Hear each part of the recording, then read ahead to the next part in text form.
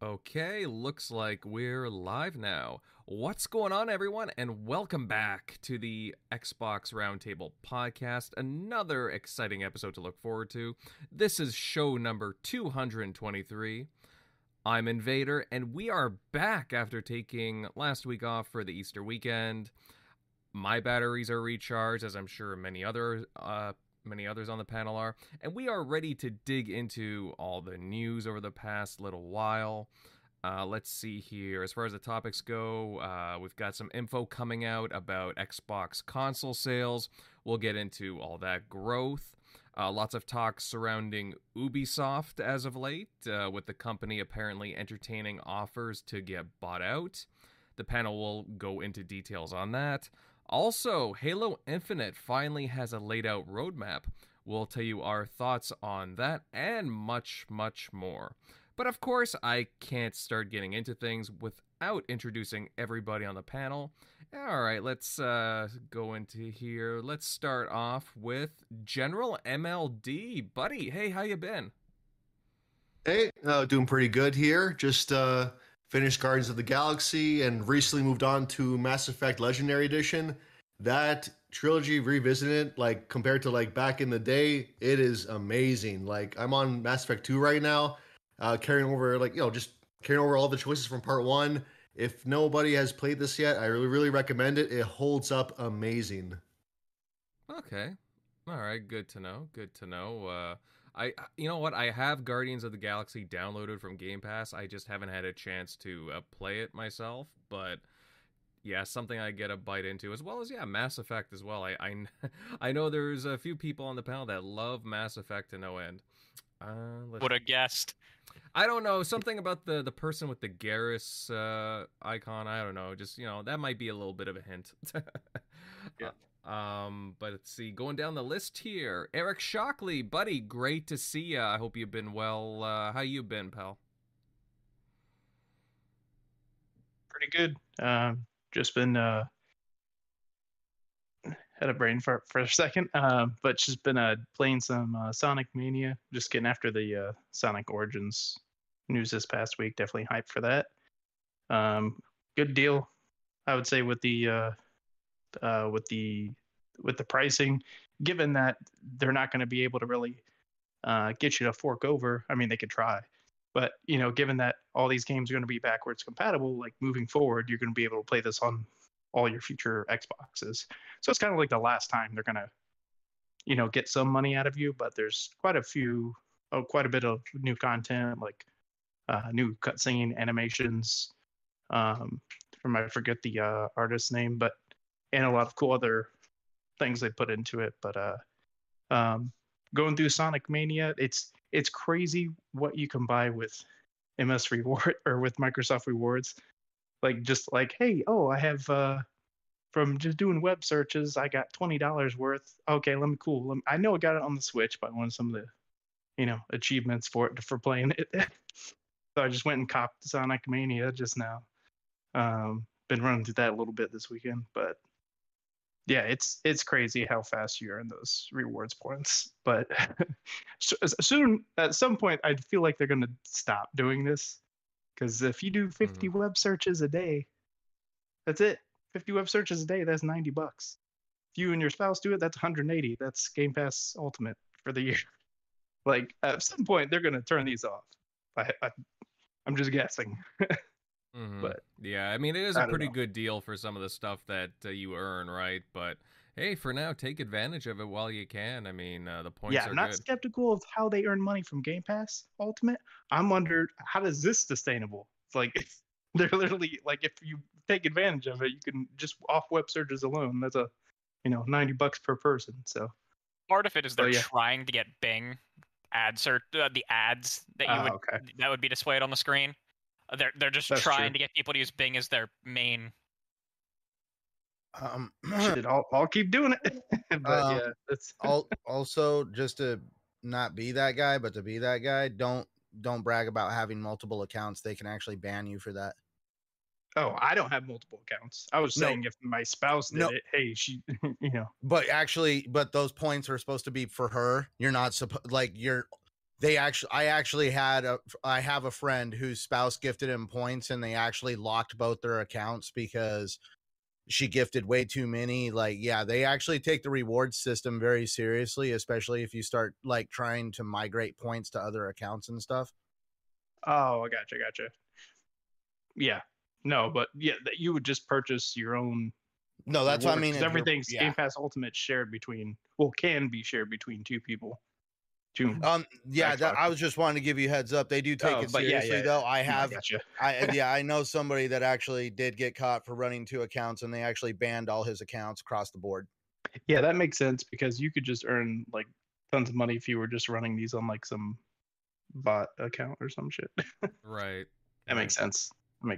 Yeah, totally. Moving on down the list here, Tim, buddy, it is great to see you here. How you been the past little while? Yeah, I've been doing good. Been busy. Sorry, I've been here for a couple of weeks, but a couple of things going on, work and stuff like that. But happy to be here. We got a nice show tonight. A little something to talk about. Hopefully, the next coming weeks we get some real good Xbox news, and that's a possibility. And we'll have a good show today. Let's get going. Yeah, I totally agree with you, man. Centurion pal, how you been the past week? Been gaming? Like, what's up? Well, it's actually been a pretty damn good week for me. I've been having a great time. I have been getting lost in Lego Star Wars, the Skywalker saga. I still cannot put that game down for the life of me. And Wilmy Hood reached out to me and invited me to be part of Gaming Beyond the Box. So as soon as they return to doing their shows, not this coming Wednesday, but the following Wednesday, I will also start being a panel member over there with Wilmy Hood and the great, amazing individuals that make up Gaming Beyond the Box. Oh, no way. That's awesome. Great to see that. The Gaming Beyond the Box crew are amazing. Again, words cannot describe. I love everyone there. Great people from Wilmy to just, again, everybody. Leonidas. We've had a whole bunch of people from that show on here as guests, and they all contribute in different ways. HR Bomber and so on. But yeah, really, really cool people. Glad that's awesome. That's good to hear, Centurion. And last but not least, Crusader. Hey, what's happening, man? Nothing much. I have been playing a very gross amount of Skyrim Anniversary Edition, super modded.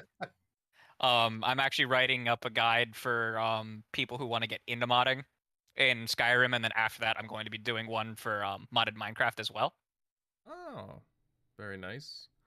Dovahkiin, very cool. Yeah. Oh, now this is all PC based, right? This is PC based. However, I'm going to try my best to point out the probably the best mods that I know are also on Xbox. Xbox has a lot more limitations on like how much like the file sizes and stuff like that. Not nearly as limited as PlayStation is, because you can actually have new assets on Xbox.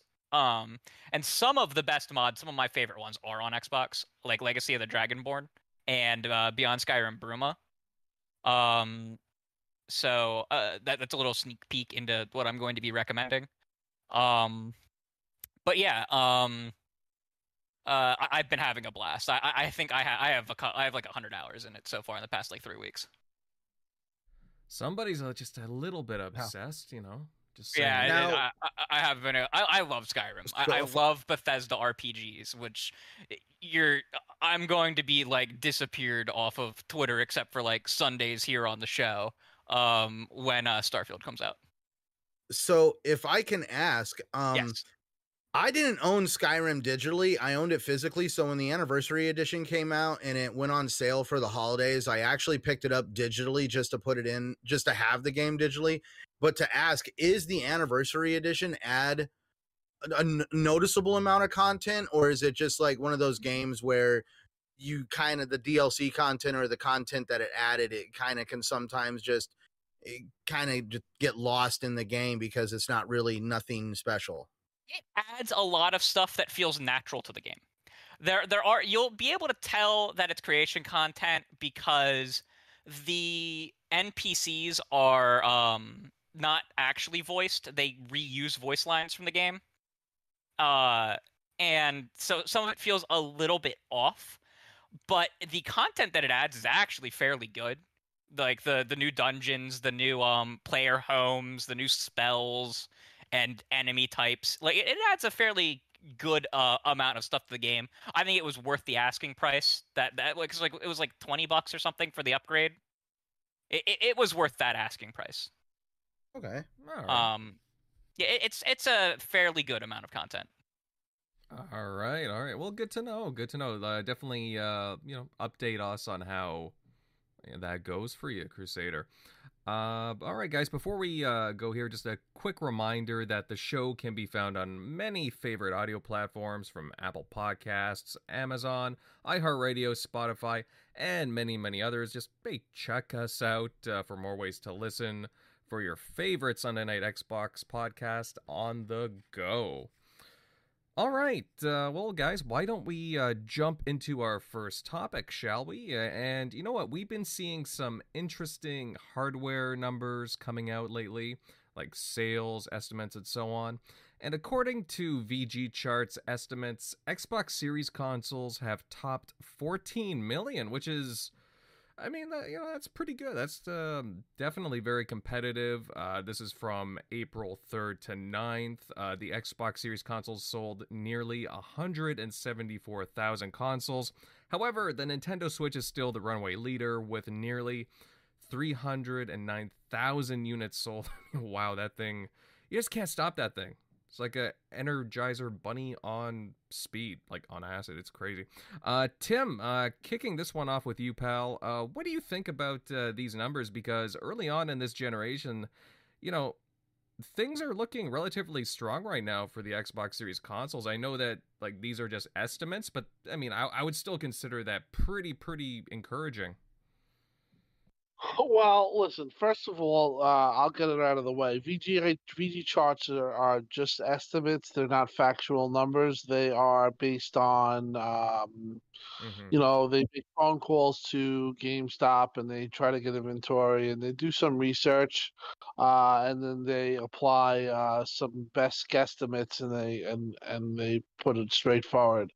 The reason why Aaron and another executive quoted the VG charts, even though they previously talked, I think 10 years ago, somebody brought up a tweet that it isn't factual, is simply because they wanted to just show appreciation, because they are doing very well. They have the actual numbers. And I think what's going on here is that they don't report on numbers, as we know, for over 10 years. And I think they've actually had a period in the last 5 months where they've actually outsold Sony head to head for 5 months straight, or, since November or October. People can say that it's supply constraints and stuff like that. The reason being, but regardless, this is something that hasn't happened in over 12 years, when Xbox was outselling Sony for a period of time. So that's why you got all that confusion. And just let's throw it out there, throw it away. VGA charts is not a stat, but it was not a factual, and it's just guesstimates. And I could never use it as a source myself, but the thing is that what takeaway here is that Xbox might come out and talk about this, but they've been doing very well, better than they expected, I think, and they're in a position right now where I don't think that they would have expected to be in. When this generation started out, they talked about 2-1, Sony being in favor, being the strong guy, and absolutely Xbox has no chance. But what the tale here is, it's far different. Xbox is outselling Sony even on months that they have, huge AAA releases, one in Horizon and one in GT7. And apply to it. Like I said, we know the situation with the stuff, with the shortages and all that stuff, and that definitely is playing a game into it. But besides that, they have an increased demand, and they're outselling the same point where they were with the 360 in the generation. So that's saying something. I would say, they're probably around the 14 million mark, 15 million mark. And they're on pace probably to do 15 million for the physical year, or their physical year, which is absolutely outstanding considering the last 5-6 years they've averaged about 7 to 8 million. So they're doubling their output. The story here is Xbox is absolutely doing a great job, and they're in a position where I don't think that even themselves would believe that they would be in. And there might be some further stuff on this. They might talk about it, I've heard. But that's how that whole thing went about. And they knew what they were doing, quoting the VG charts. And I think it was more of a thing to say, hey, we see you, we see the numbers, which they know themselves. They have the actual numbers, and they wanted to thank the fan base and just basically show appreciation, and that's all that was. And then we have all the stuff that was taken afterwards. The 10-year-old quote or the tweet, this and that. But they knew what they were doing there. Again, they have the numbers, and what your takeaway is Xbox is absolutely killing it. And I think this is going to be a continuation. Do I think Sony's going to lose to Xbox this generation in console sales? Absolutely not. They're going to sell more consoles, but Xbox is their hand in mobile. They have their hand in PC, and they're in a lot of different places that Sony isn't. So Sony kind of had to keep a really big lead, in my opinion, for multiple reasons: exclusives, times exclusives. So when you're not getting that 2-to-1 ratio that they thought they were going to get, you're getting more of a 20 million to 17 million type deal, 5 million apart. Xbox probably sell over 100 million consoles this generation. The story is far different, and it's taken a different route than I think anybody. Like I keep saying, I don't think anybody could have predicted this. And overall takeaway is Xbox is doing awesome. Mm-hmm. Yeah, no, well said. And yeah, obviously we have to keep in mind that these are, like you said, these are just estimates. VG charts isn't exactly what you would call the most reliable. Again, it is very interesting, though, some of the reactions that, like, let's say Aaron Greenberg was getting. I think he had quoted VG charts, and like there was a lot of different Twitter reactions, and a lot of people were like losing their mind to him. But obviously Xbox personnel know the numbers behind the scenes. They have a pretty good idea, I would think. So I think that helps kind of substantiate that, again, Xbox is doing well. I would love to hear more thoughts on this on the panel. MLD, but was that. Oh no, sorry. No. Go ahead, Shock. I was just going to mention, because I was telling a lot of people, like, the numbers are probably relative to, like, a pretty good estimate of where they're at. Like, if this number was like well below, I don't think he was going to be retweeting this. He could have just said the same thing, said, hey, we're still, just like they said in January, hey, we're still the fastest selling Xbox.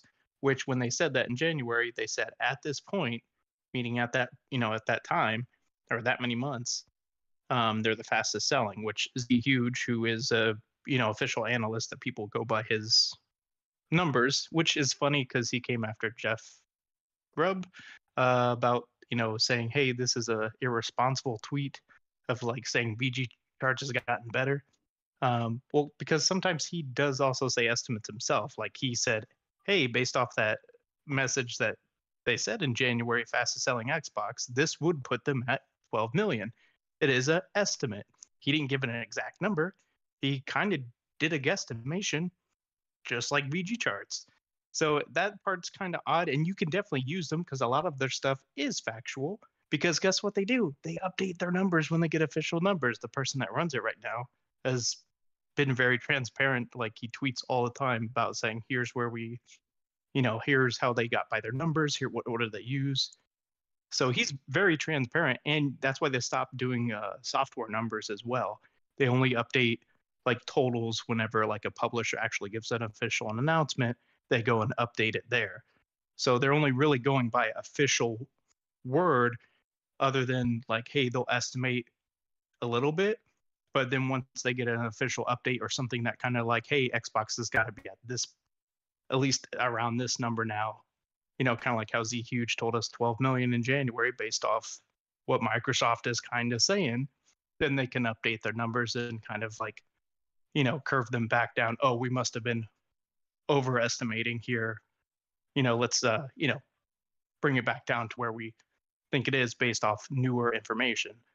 So that whole thing of like saying you can't even use them, like, no, they actually do a pretty good job of going back, and when new information is available, they adjust their numbers. So you can use them as a good reference bar to see like how well past consoles are doing. Those are accurate numbers, so you can still use them. And their numbers are pretty accurate especially with Sony and Nintendo, because they update those pretty regularly every quarter. So to say like you can't use them, but yeah, use them as they're not an analyst reporting the numbers. Use them as, hey, this is a relative good estimation ballpark figure what we're looking at. So all right, that's pretty much my 2 cents. No, I like that. That's a good perspective, Eric. Very, very good. No, I like your takeaway from that. But yeah, MLD Pal. I mean, obviously we've got some interesting numbers floating around here. I think both Tim and Eric had some really, really good points. What are your thoughts on this? I mean, VG charts, again, they're not what you would call like the most authentic numbers, but at the same time, it seems to be within a pretty good ballpark of a number, I would say. Oh yeah, I mean, VG charts let's be honest, it's the best metric that we have. No one actually believes these are like true, like really like hard numbers. Obviously, yeah, they're obviously updated as we get more information, but no one actually believes that the numbers are off the bat like reliable. Again, it's just the best system we got. It's an estimate. But I think this got a way more attention than what it deserved to have. Like way too much. But I think ultimately it just stemmed from, my opinion, I think just the status quo from last generation. It's being disrupted. This is not the numbers that people last gen predicted for it to go. No one expected Xbox to be outselling PlayStation for the last 5 or so months now, like period. Like supply shortages or not, no one predicted this, and the results, they are what they are. So I think ultimately that was the reason why this got a lot of attention. And the end of the day, Aaron Greenberg, he didn't endorse the numbers. All he did was thanking gamers. Like, thank you for buying into Xbox. Hope these supply shortages can be alleviated. That's all he did. Like but I think just the act of retweeting that, it caused all this reactions and stuff. Like, I don't necessarily think he was endorsing the numbers, but I feel like, yeah, it was said before, if the numbers were really truly off, I think he would have said that.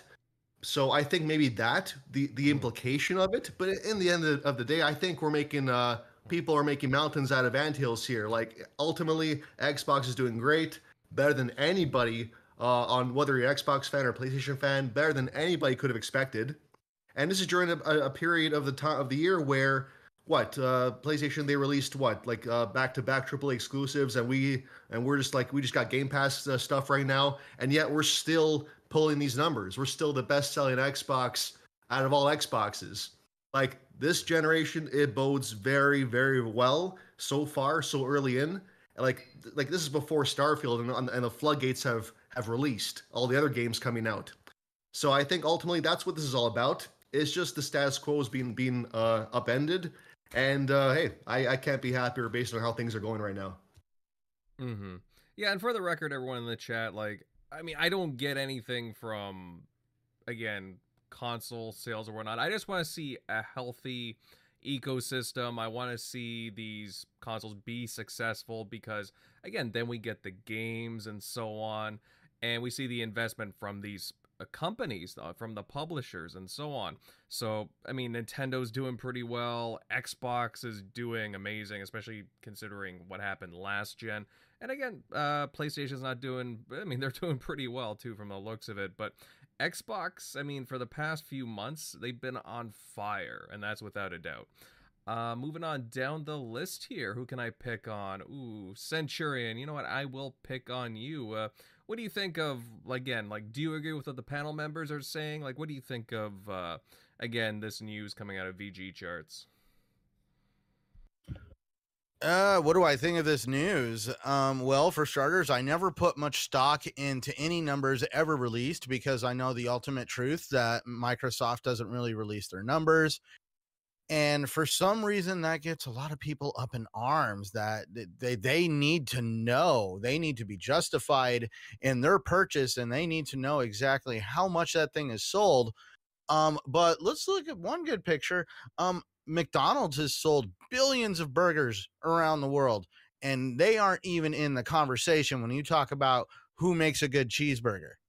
So just because you have high sales numbers, like for, what's going on over at PlayStation for years, still doesn't mean that they're delivering the quality that I'm looking for. And Microsoft has been delivering that quality, in my opinion, for a very long time.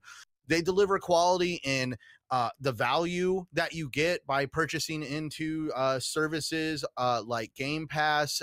Just the value there alone is unfathomable. It is probably the best deal in gaming right now, bar none. Also with the value is like dual purchases. I mean, getting games that can go across not only platforms, but also going on to you could have a game that also works on PC and Xbox. There's a lot of value there. They've really made me feel valued as a customer. And I really think that people are starting to catch on to the new Microsoft. Yeah, the old norm was, pick on Xbox and go buy a PlayStation. And like General MLD said, now that norm has been completely upset. They were planning for people to just go in and get shopping carts full of PlayStations and leave the Xboxes on the shelves. And it couldn't be further from the truth. I mean, regardless of a shortage of materials to build these consoles, I feel like everybody all of a sudden is talking about Xbox. And I mean, in a good way. It used to be picking on Xbox, but now when you tune into some of these shows, they're covering the games that are coming to Game Pass and the things that Xbox are doing in a more better light. I'm totally excited for what's going on over at Xbox. These numbers reflect that, and it's going to be a very, very close generation. And I just don't understand why everybody shouldn't be happy that we're seeing this competition take place. We're only talking about they're within a couple million units of each other. One misstep can make Sony slow down, or one piece in the right position can all of a sudden push Xbox over the edge, and all of a sudden nobody can stop buying Xboxes because they just need to have one now. All it takes is one little thing to tip that scale. They are so close. And we are getting a serious amount of competition as a result of that. We're starting to hear grumblings that PlayStation is now starting to look at wanting to release games day and date on PC. You know how many people said that wasn't even going to be possible? And now all of a sudden, not even months later from the day of that being said, because they've just recently started putting games on PC, and now months later, they're already hiring somebody to help head the PC division of PlayStation. I'm sorry, the writing's on the wall. Microsoft has definitely changed the gaming industry, and a lot of gaming companies are going to start following suit. And it's honestly just going to lead to better competition and more services that can be delivered to us. Mm-hmm. And speaking of which, just to add to that, Centurion too, obviously Microsoft has been heavily invested in the Xbox, and there was talk of that Xbox had paid for a chip priority for the Xbox Series consoles. That's why we're seeing more of them out in the marketplace, and just again, the PlayStation 5, there hasn't been too many of them around, so people have been able just to pick up a few more Xboxes, which again, I thought that was a smart move. not sure if that's a rumor or confirmed, but I saw that over the past couple of weeks about chip priority. I just found that very interesting, and I think I think it paid off. They probably more than likely paid for chip priority. Sorry, I didn't mean to interrupt, but no, I'm pretty sure they did. Who would not pay for priority? I mean, trust me, right now, one of the companies I buy products from cuts me off at $75,000 a month, and we just wish we could have them dedicate all of their time to us, but that would put a lot of other companies out of business, and they just don't work that way. So yeah, once we hit our $75,000 threshold for the month, we are done. Yeah, I would love to be able to pay for some priority there. And Microsoft was, it comes down to, yeah, Microsoft may have the pockets for it, but you also have to have the right business that's wanting to actually take a deal like that. And that shouldn't be put on Microsoft. That should be to the business that basically sits back in their chair going, well, if you give us this much money, we'll completely forget about the other guy. That's not on Microsoft. Obviously, Microsoft would obviously jump at the deal, but regardless of that chip priority, Microsoft had to create the demand. In the end, people are just not walking into these, oh, I wanted a PlayStation, so I just got this one. I mean, like, if you have your heart set on a PlayStation, literally you can go out right now and buy one for probably twice as much as it would cost on eBay if your heart was really set on it. We already know that people are buying these consoles because they want them, not just because it's the only thing in the room. Mm-hmm. Yeah, no, totally. And I've seen some pretty disgusting pricing with regards to, again, these consoles on whether it be Facebook Marketplace, Kijiji, eBay, and so on. It just some of the prices where you got, like, again, these consoles are what, $500. I'm seeing them for like $1,000, $1,100. Just disgusting things. It's not fair at all. And let's see, Crusader, I would love your 2 cents on this. I mean, obviously we got some numbers here that have been floating around. Yeah. I would love your input. What do you think about this? I mean, obviously Aaron Greenberg chimed in and so on. What do you think? So we talked a lot here about the analytics of it. We talked a lot about like what the results of that are going to be. Let's talk about the how did they do this. You brought up a good point, the chip priority. That is a thing that does happen in the silicon industry. We know last year the telecommunication companies did it with new phones. I believe both Apple and Samsung did it to prioritize their new lines of phones that were coming out.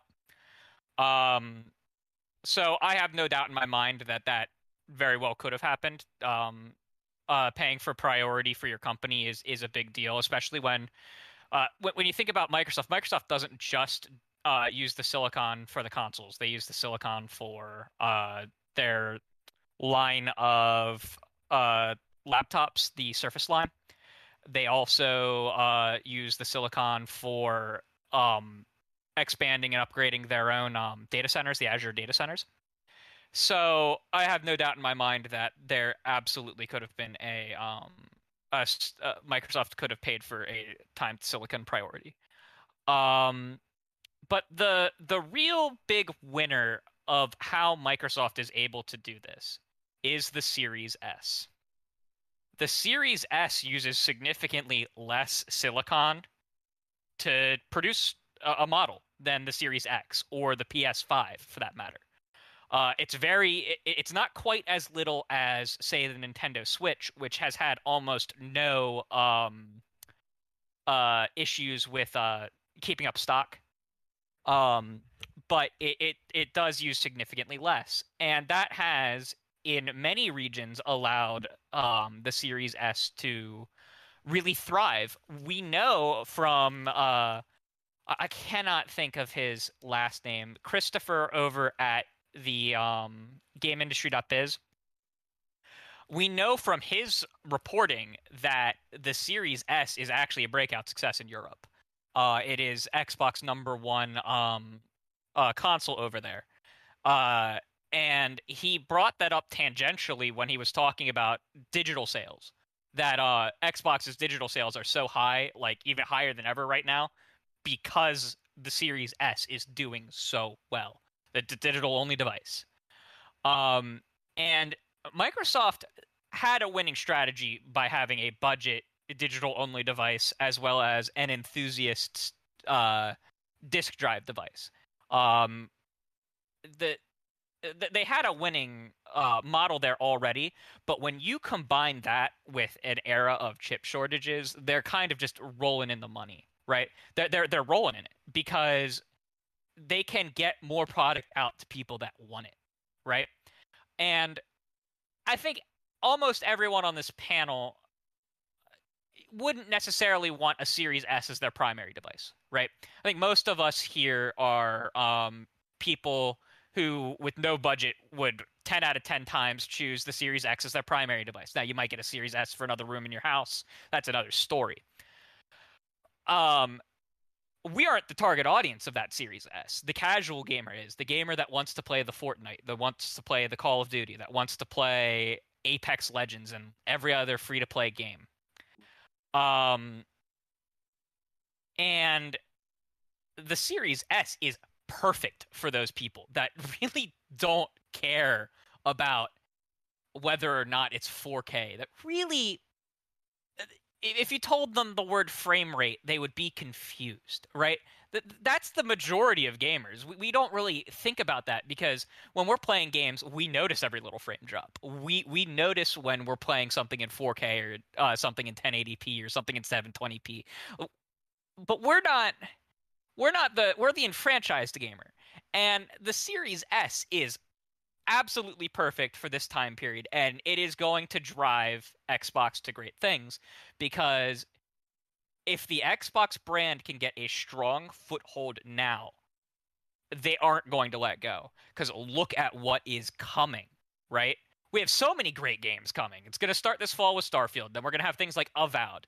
We're going to have things like Perfect Dark. We're going to have all of the Call of Duties launching day one in Game Pass. It's going to continue to fuel that casual side of things, right? So when I look at these numbers, I'm not shocked. Well, I should say I'm not shocked with the numbers. I'm more shocked that Microsoft lucked themselves into this by having this super budget, super low silicon device, right? It couldn't have been more of a perfect storm for them. Mm-hmm. Yeah, definitely. Like prioritizing the Series S was definitely their call, and I'm glad that they did do it. I do want to say I think obviously people are buying Xbox because like there's obviously a demand for it. I also believe that there is a certain amount of poached customers as well. Like you kind of said, Crusader. Like there's people that just casuals that just play the multiplats, the third party games. If a dad or mom goes into a store because their kid wants to play Warzone or Call of Duty or Apex Legends or any of those popular third-party games, and there's no PS5s. Well, if they ask if the Xbox can play it, the clerk says yes, they'll get the Xbox. I definitely believe that there's a poached element in this conversation as well. And Xbox is really taking advantage of it, and as they should. So hopefully by the time all the supply constraints it all gets to normal, Xbox will have a really good foothold. And I think by then, they'll at least have North America like in their pocket. Mm-hmm. Yeah. Yeah, I think that's a good point. I think North America is close to being overtaken by them or in a real strong, solid position. I just think it's more of the word of mouth now. You look at last generation, there was so many things that were misnomers and stuff because of their mistakes, like the DRM. You know, they said you can't trade games. That's still stuck with them. The Kinect, they're watching you, all that bullshit. The forced Kinect, you know, we have to have it on the system. The VCR size of the model, the underpowered nature of the console because of Kinect or you know, just 900p 720p. Sony was hitting 1080p. You know, last generation they learned from so many things, and now the other way around is now they have something that Sony doesn't, or half-ass has it. You know, they don't have Game Pass. They don't have a cloud solution like Xbox has, where you can play games straight from the cloud. It's integrated. Most games you can play on the phone from Game Pass. So your games go all over. The value perspective is absolutely, a big driving factor. There's so many advantages now that Xbox has over Sony that I think now the consumer is basically finding out, and the word of mouth is very good. And this has all been done without them really releasing a big. They released Halo, yes, and they released Forza Horizon, but and they definitely moved the needle, but they haven't had much of a launch, and it was a long time coming, and now they're getting to a point where their big guns are all lined up from this holiday or the next couple of months on, for the unforeseeable future. They should be set because just the sheer amount of developers they have working for them, and with Bethesda, and if they get the Activision deal, I really feel that's going to just put them over the top. So, with all this being said, to be in the position that they're in, I think that they're even taken back, and that's why maybe they haven't talked so much, is because they're saying, "Hey, look at this. Let's just really gear up and see." Where this goes, and again, like I said earlier about VG charts and everything. Aaron has the numbers. He has the actual numbers. They know what they sold. There's no guesstimates there on their side. So for them to be picking out tweets and doing what they did was, they just basically, I think, wanted to thank the fan base and just, talk about their position where they're at right now without, the whole, PR thing, and kind of an innocent way. And it was taken, because Sony guys are very, feisty at the moment, and, they're looking to go crazy. They went crazy. But for just such a small thing in the community, just to be said, to say thank you, it just, like I said, they know their position, and they're in really good position, and really, well, let's see what happens this holiday. If Starfield is supposed to be what it's supposed to be, they're going to be in a really good position. Mm-hmm. Yeah, yeah. Well, again, we'll just have to wait and see as the weeks and the months go by. Xbox is in a really good position. As everyone on the panel has been saying, the Series consoles have been doing very well, from the Series S to the X, just blowing people's minds. And again, their ecosystem from Game Pass to cloud gaming, really good initiatives. And I'm really looking forward to see what the coming weeks have for us. We haven't actually, they've been a little quiet the past few weeks, and we'll just have to wait and see. They'll probably be announcing something soon with regards to shows, I would assume, soon. So guys, just hang on for a little bit. We should be getting some more information, and there's a lot of good stuff coming. Along the way.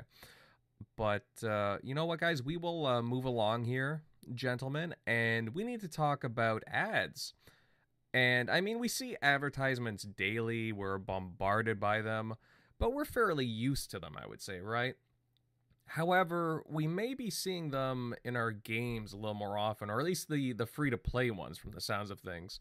And according to Business Insider, Microsoft is developing an ad system for Xbox games that would allow more branded products and logos in games. Now, Centurion Pal, again, ads are nothing new in games, or just general product placements in general, for that matter. But are they going to become more intrusive to our little getaways in gaming? What are your thoughts on all of this? I say the word intrusive is going to be measured on someone's opinion. I mean, there is definitely individuals out there that feel that ads have no place in gaming in any shape or form. But I think it's just really interesting that, you know, in an industry that where it does cost a lot of money to produce a product, definitely it's very interesting that, you know, these developers, you know, we make all these demands of these developers, but then we also make all the restrictions too. You got to give us this, and this, and you can't do that, and that. So it's very interesting when you look at it, because when you find out that the ad system that at least Xbox is cooking up is towards free-to-play games, at least right now. Obviously, there's a debate in the fact that this could open Pandora's box into the future of just ads in games all over the place.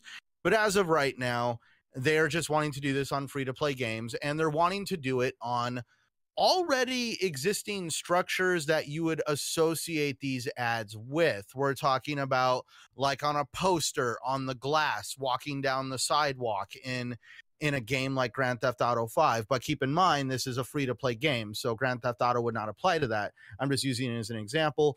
But yeah, imagine being like in Fortnite, walking down looking for other players, but there's a Coca-Cola ad on the glass. Or you could have a Coca-Cola ad up on the billboard up top. They're wanting to associate them with areas that ads should be. And this is how it works in the real world. Now, I liked one person on YouTube and how they described it as this ad system could potentially also create a more immersive experience in a way, because you're going to see products that you can relate to, products that you actually may enjoy, and obviously there's a little bit more immersion in the fact that, you know, it's kind of like, let's just use Fallout for example. They had a soda in there called Sunset Sarsaparilla. Now, obviously, that was a very creative way of creating a beverage, but imagine an individual just basically calling it Coca-Cola. We saw this in Death Stranding with Monster, but we also saw it a long time ago, like on the Sega Dreamcast, and I think also on the PlayStation 2 with a game called Run Like Hell, where there was an energy drink called Balls. And the funny part is, you can still go find that energy drink today in some supermarkets, and it always makes me chuckle. And I guess there's that immersion factor, because now I don't associate the product with the game. I associate the game with the product. Anytime I see that product, I instantly think of Run Like Hell, and I'm like, man, that'd be interesting if they made a remake or something nowadays. And it's one of those little things that, you know, an ad actually helped me remember a game. So I can't really feel that at least what they're wanting to do is fully intrusive, at least on the Xbox side. I'm not trying to pick on PlayStation, but when you read about what PlayStation wants to do, they actually want you to somehow stop and watch the ad and get rewarded. Like, I mean, there was like a little clip of a screen that showed like, you know, thanks for watching the ad, please choose your reward. Now, obviously it could have been an artist's mock-up, but yeah, that's where the ad system, at least on the PlayStation side, seems a little, I would have to say more like, you know, stop and watch this rather than it just being placed somewhere that is very commonplace. I don't know. I could drone on all the time. Well, I mean, to be fair, I mean, we've seen stuff like that on the Xbox before. Let's say there's an advertisement. There's been a few ads or trailers for movies or different branded advertisements.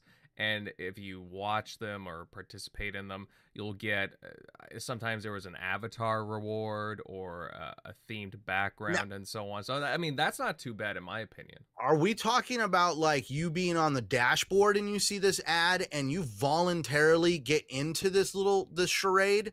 Or you're in the middle of playing Horizon Forbidden West and all of a sudden a GoPro commercial, because of the extreme nature of playing Horizon Forbidden West, they want to do a GoPro commercial and to incentivize you to actually stop playing the game for 30, 45, 60 seconds and watch this ad. You're going to get an in-game item that would possibly give you like a better armor or a temporary buff to your character. I feel like at least that system could potentially be a little bit more intrusive, because at that point it's like, hey, stop what you're doing and watch this, rather than you just already being on the dashboard and wanting to just stop and look at it. I don't know. Maybe I don't know. Oh yeah, well, what I'm speaking of goes back to again the Xbox dashboard, but again, as far as like, I'm not 100% sure how Sony wants to fit it in, as you're suggesting, but I mean, some ways, I mean, for like to watch to earn for some ads doesn't seem entirely bad. It just, again, it depends on how they do it, like how intrusive it is, like you were saying. If it's just in your face, then I mean, I would be totally against that. I think that's what pushed around when this first came out because it was Microsoft. You had all these people, photo editing or editing, gameplay of Halo, cutting in with like Burger King commercial, and stopping the gameplay and completely invasive. That's not happening. Okay, let's just throw that out. They're not. Mm-hmm. They're not looking to be invasive. They're looking to be, in my opinion, and like I said, it was a thing for a day because it was just Microsoft, and then the following day, Sony. The report came that Sony's looking at the same thing, which big companies tend to look at the same things at the same time, and they're just looking to be creative in certain ways. Everyone was shut down. The cast of characters that were going crazy now all of a sudden have amnesia and they're not talking about it. So with that being said, the stupidity with that, there is not going to be, in my opinion, any kind of invasive, ads. There could be ads in free to play games, but I don't think anything would be invasive. I think you might see more of billboards in games. I mean, there's advertisement in some NBA 2K games like the Sprite Dunk cam. Stuff like that is not that bad if you can integrate it and actually make the game in a way like a sports game in a realistic fashion. I don't think that's a big deal. But I think that it's even said with the report they're looking for ways to make it additive or something to the side where they know that they cannot be invasive. They know what they're dealing with. So if you think your game's going to be stopped and you're going to be watching ads, I got something else coming for you. That's not going to happen.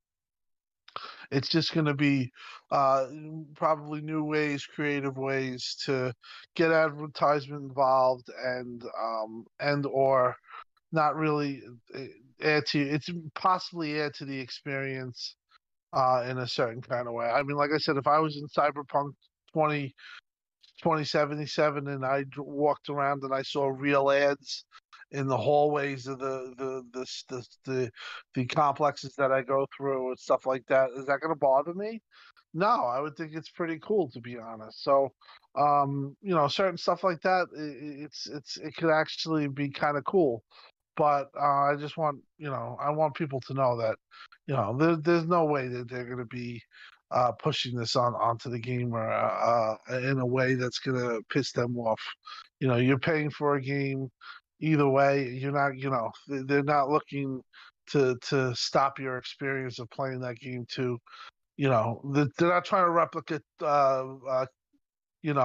television, the way they used to have commercials and stuff, or radio. That's not happening. Mm-hmm. Yeah. No, you make a good point there, Tim, because the article did suggest that Microsoft, they are definitely aware and they want to mitigate, they don't want to annoy gamers, right? They don't want to piss anybody off by having in-face ads in your face. So, they don't want to alter the experiences in their games. They want to just, again, have some stuff maybe in the background, or just, again, not very invasive, as a lot of people are saying. But I mean, again, for me, I don't mind. A lot of games that we've had, there's been a lot of different kinds of ads. Somebody was saying about, I think it was Centurion, about Fallout. I mean, Fallout has their own in-world ads and so on. I used to love that because, again, you got a sense for the world, right? I used to love those kinds of things. In other games, okay, there's more real-world stuff. I remember, what was it, in Homefront, they had a bunch of different ads and so on, like real-world ads going on in there. And yeah, there's many other examples out there. But for me, I wouldn't mind, if I had to watch something or look at something, if I could earn something from watching it, whether it be a cosmetic item, a skin, or even an in-game currency, right? I mean, if you're playing Fortnite and you can earn some in-game V-Bucks, why not, right? But I'm sure other people on the panel here have an opinion. General MLD, but I'll go to you. I'll pick your brain. What are your thoughts on all this? Well, I think everyone's first reaction to ads in games is obviously a negative one. The mobs are quick to get out the pitchforks and just try and just get rid of it altogether. I do think free to play games, there are a place for ads, and the sweet spot is doing it in a way that is not intrusive. And I hope Xbox, they got people they got people that are in charge of this kind of stuff, and they see like what works. They do focus testing, see what constitutes an intrusive ad or what's non-intrusive. I think in the end, it'll work itself out in the end. Like it'll be things like billboards in racing games, like things that just, I guess, feel natural, things that because we see ads all the time in the real world while driving our cars or whatever. If they do it so that it kind of seems like that, I think it would be okay. But obviously, if this goes into like beyond free to play, then all the outrage would be justified. Again, I just feel like people are making a lot out of this. We don't really know anything yet. It'll be a while before we see anything materialized from this initiative.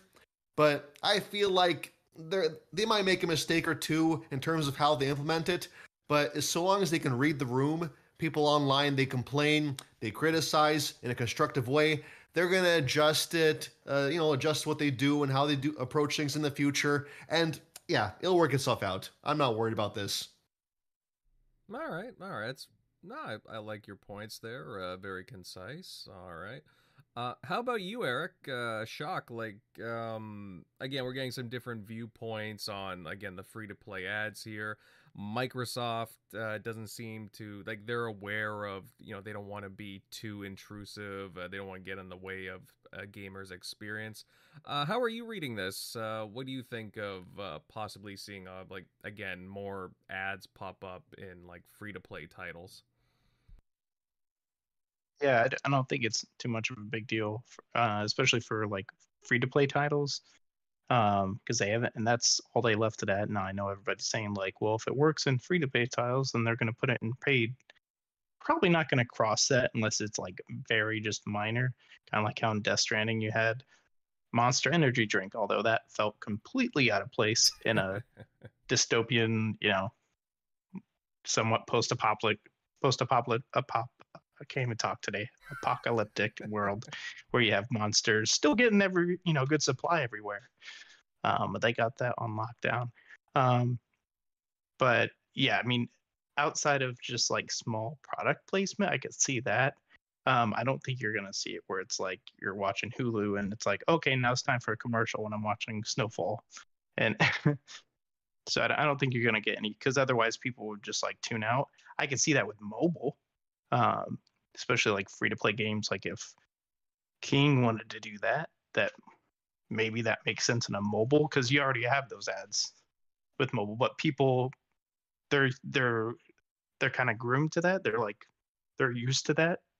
Hey, I'm just gonna play this free to play game or Farmville or whatever the hell, Candy Crush. I'm not gonna pay anything, or maybe I will pay some, but I'll mind the ads and I'll spend my money on currency or some. It's a completely different type of gamer, so they're gonna have to gauge what people are gonna actually put up with. So I wouldn't really even worry about it in that sense, because the gamer's gonna tell you, they're gonna tell you straight up, yeah, I'm not messing with that, and they'll be vocal about it, and then they'll switch to a game that's not doing it, and then that maker will be like, oh yeah, cool, we can't do that here like we can on mobile. So there's too many other free to play games that would probably not be doing ads at, when the initial first, whoever does it first, puts some 5-second ad you got to watch or something. There would be so much pushback, and people would just completely just drop the game. I feel there'd be enough of a pushback for stuff like that. So I think it's going to be pretty minor, and I definitely wouldn't see it ever happening to like paid games other than like what they already do now with like how Death Stranding, decide they didn't have to put Monster Energy drink. They could have just said, hey, this is like a thing that they could have written something in the story. They didn't have to put some, and it was like up at the camera too. So you knew that was some product placement. That wasn't just like, okay, cool. Kojima can be weird with how he like writes certain stories, but I'm like, come on. Like now I'm just staring at Monster Energy drink, and that's all. I'm not even thinking about the story. I'm like, why is there like this giant Monster Energy drink can in front of the camera? And it just kind of takes you out of the game. So I wouldn't see it in like paid games other than like just the minor stuff, but we'll see. Well, I have a feeling that Kojima's listening to us right now, sipping on a Monster Energy drink, and he's not too happy about your comment. I'm sure they. It was just weird. Like everybody was just like, "That's kind of weird." Just like, I'm just staring at this. See, that's when you kind of do it not so great, when it's subtle in the background. There's a Coke can in the background. Cool, but it's like, hey, I'm downing 12 Monster Energy drinks with Norman Reedus. It's just to help back him up on that. Let's get into the realm of movies. We're familiar with product placement always being used in movies, whether it's billboards, the cars they drive. We see this stuff in movies all the time. As long as it's done well, it works great.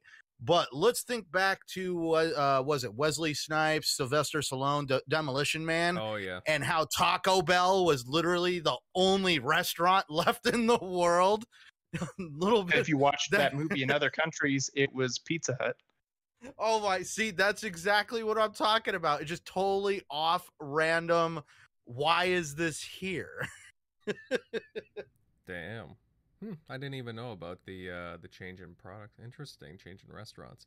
Yeah, Crusader, I would love to hear your response to all this because, again, we're all used to ads, right? Again, they've been a part of gaming for a pretty long time. They're not going anywhere anytime soon. But what do you think about them? Again, like these publishers like Xbox, like PlayStation, just.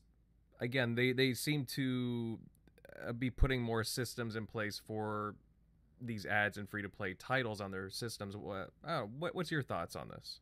So there's two types of ads that we haven't brought up that I am very apprehensive of them adding. And one is the banner ad, where you have a little banner at the bottom of your screen that has a little picture on it. People on YouTube, I'm sure, like everyone knows about that with YouTube, right? Like the little banners you get at like the bottom of the Okay, I don't know how I would feel if something rolled out from the bottom of the screen. Yeah, you know what I mean? Like that is a possibility. It would not technically interrupt gameplay, right? It realistically would. Because you have a little moving thing on the bottom of the screen. I don't know, during a clutch moment of Call of Duty, something like that would throw someone off quick. So I'm apprehensive of that. But the other way that they could do it non-intrusively is during loading screens. When the game has to load from one thing to another. I don't really care, I think in Fortnite it would actually work pretty well. Like if they've got like a new character from a movie, like they got John Wick for like, because John Wick 4 is being filmed right now, right? And like a new John Wick model is coming to the game, and they have an ad for like the John Wick movie in a loading screen while you're, you know what I mean? That's a little less, that almost fits, if that makes sense. Because like they get the character for the game and they advertise the movie. So like, that can work. It really will depend on the game though, because like I don't see a way in hell that like Halo being a free-to-play game, I don't see how you could put this in there without it being obtrusive. Does that make sense? Like, there's still free-to-play games where this doesn't make sense at all, and I hope that companies recognize where it will work and where it won't work. Like, heck, we're talking about like racing games where like they could put stuff on the billboards that could fit into a freaking paid Forza for all I care. Like it would, honestly, like those games are already ads for all the cars. Mm-hmm. Like that doesn't bother me there. It just honestly adds to the realism of it. Can I throw something at you real quick, Crusader? Yeah. Imagine a loading screen for Halo Infinite going into the multiplayer match, and a advertisement for like an off-road vehicle, like a quad or something, comes up just because there's one in the game. Maybe. I don't know. I still feel like I'd be like, I just want to talk to them. I just want to talk to them, right? That would be so. I'd be so annoyed, honestly, with anything in like Halo or even like Apex Legends, right? Fortnite can get away with basically anything because look at what that game is. They have concerts of actual. Right. They show movies and like that game already is a giant ad and no one cares because it's kind of exciting, like. I can be Rick Sanchez. You guys, one of you could be Kratos. One of you could be Master Chief, and like someone could be a character from Naruto, and like that's the game. And like so, with a game like Fortnite, I almost kind of want this. But a game like Halo, I am like very against it. So I think it's going to be a very. They said they're designing a framework, so ultimately it's up to any developer to implement said framework, right? Very similar to smart delivery being a framework for the system, right? Where like it's up to developers to implement it and how they implement it and what portions of smart delivery do they use? Are they making it smaller on the Series S? Are they are they making it so like you only have to install a portion of the game like they did with the Mass Effect Legendary Edition? So it's all going to come down to what the companies will do with it. And I just hope that companies are smart about how they implement this. Because, like I said, Epic Games could implement basically every freaking ad they want to, and I don't think it would feel out of place in the slightest. Mm-hmm. And I think you said it earlier, Invader, if there was a reward system for it, then my brain also kind of turns in a different direction. Mm-hmm. If there is a button in the menu where it's like watch this, where it doesn't actually have the ad, it just says watch one ad today and get 2,000 credits or 200 credits in Halo.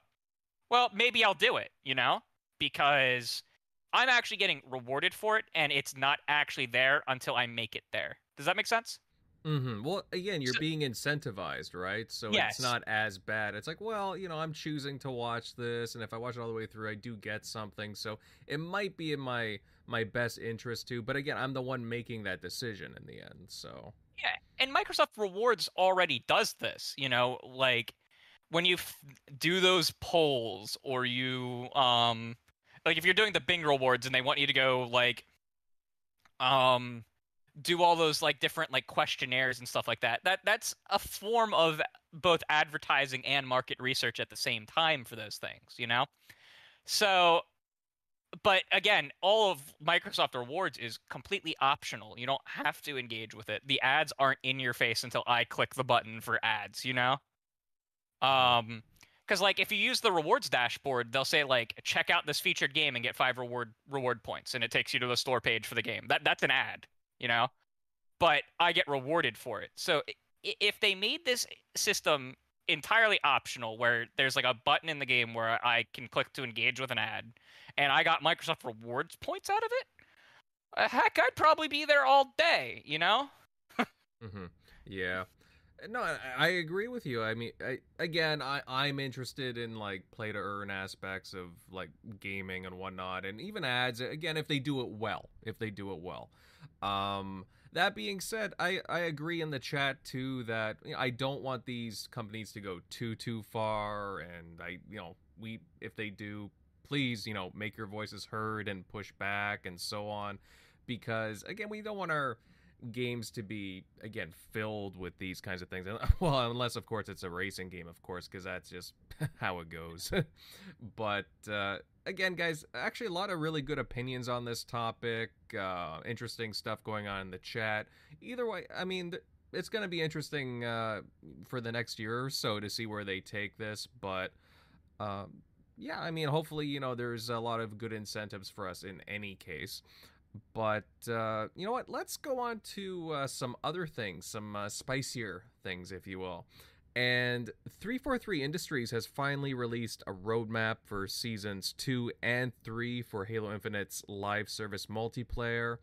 There's some good things in here, but many are noticing that it's spread over another 6-month long season. I know many on the show want to comment on this, but I will lead off with Crusader here since, well, I know you've got a lot to say on this, and I definitely don't want to stop you. So what do you think of this roadmap by 343? So, my friend Dotsarus is the one who brought this roadmap to my attention. And when he showed it to me and I read it, I just made an exasperated sigh and walked up and left our Discord call for 10 minutes and just went upstairs to do anything else. I was beyond frustrated with 343 right now. Ooh. It looks like within the first year of the multiplayer being out, we are only going to get 2 new maps. Put that in perspective, Halo 3 in 2007 had 6 new maps. Not including any made in Forge that were added to the multiplayer, something that is still missing. If we look at Forge and we look at the co-op, right, they've been delayed from launch about 9 months. That is overall a 21-month delay for those features. Because remember, the game was supposed to come out in 2020. So what is going on? And how are they going to have another 6-month season? It does not sound like a whole lot of content. They talked about those the story things for the Halo multiplayer. And that sounds neat, but Jez Corden on Twitter, I think he was responding to either Destin Legary or Paul Tazzi, and they were saying, well, at least there's one shred of hope with this, that this could be cool. And Jez quote tweeted them and said, narrator quote, it won't be, right? So I'm a little apprehensive about that. If it's just like a cutscene or something, I'm gonna be really disappointed. And I mean, we still have a significant number of at least one major game mode that is not listed and still missing from the game that should have been in the game at launch, and that is Infection. One of the community's fan favorite modes. Where is Infection? I figured they were gonna hold it until Forge because that makes sense, but you can't hold Infection for 9 months past the release. That's ludicrous. And it's not listed on that roadmap, but Forge is, tentatively. So I'm just kind of beyond exasperated with 343 over this. It feels like not only do they not know how to run a live service, but they're literally running the game worse than past Halo games, specifically ones that they ran, right? Halo 4 had more content post-launch as a not service game, as a, once we're done with our planned content, this is done. Halo 5 had more content in the first year. Now, it had Forge delayed, but at least Forge came out, and when it did came out, it also hit PC, and it was fantastic, and it only took 2 months. We weren't waiting 9 months for it. Because most of my complaints would probably be gone with the game right now if Forge would come out. Because we as the community could make our own content, right? We could make new maps. 343 and Bungie had a rich history of working with the Forge community to implement community-made maps into the multiplayer playlists. You go play MCC right now, and half of Halo Reach's maps are all community-driven Forge-created maps. Because that's the one thing that Halo uniquely had over every other FPS on the market, was the fans can make our own maps easily in-game. Anyone can do it. You don't need to use any kind of scripting languages or stuff like that now. With Halo 5 you can, and you could make things insane, but to make a simple arena map or big team battle map, you could just make them in Forge. And fans want a popular map to come back. Like, you want Sand Trap to come back from Halo 3, or you want the Pit to come back from Halo 3. We can make them. And there is no content crisis. Custom games can thrive, and you can have all the weird things like Speed Halo and like old people on scooters, if you ever played that in Halo 3, or Ghostbusters, or Paintball, or Husky Raid, or any of these like fun custom games that the community plays. But we can't do that right now because we can't create custom maps, and it's baffling to me how they're handling this game. Baffling. Mm-hmm.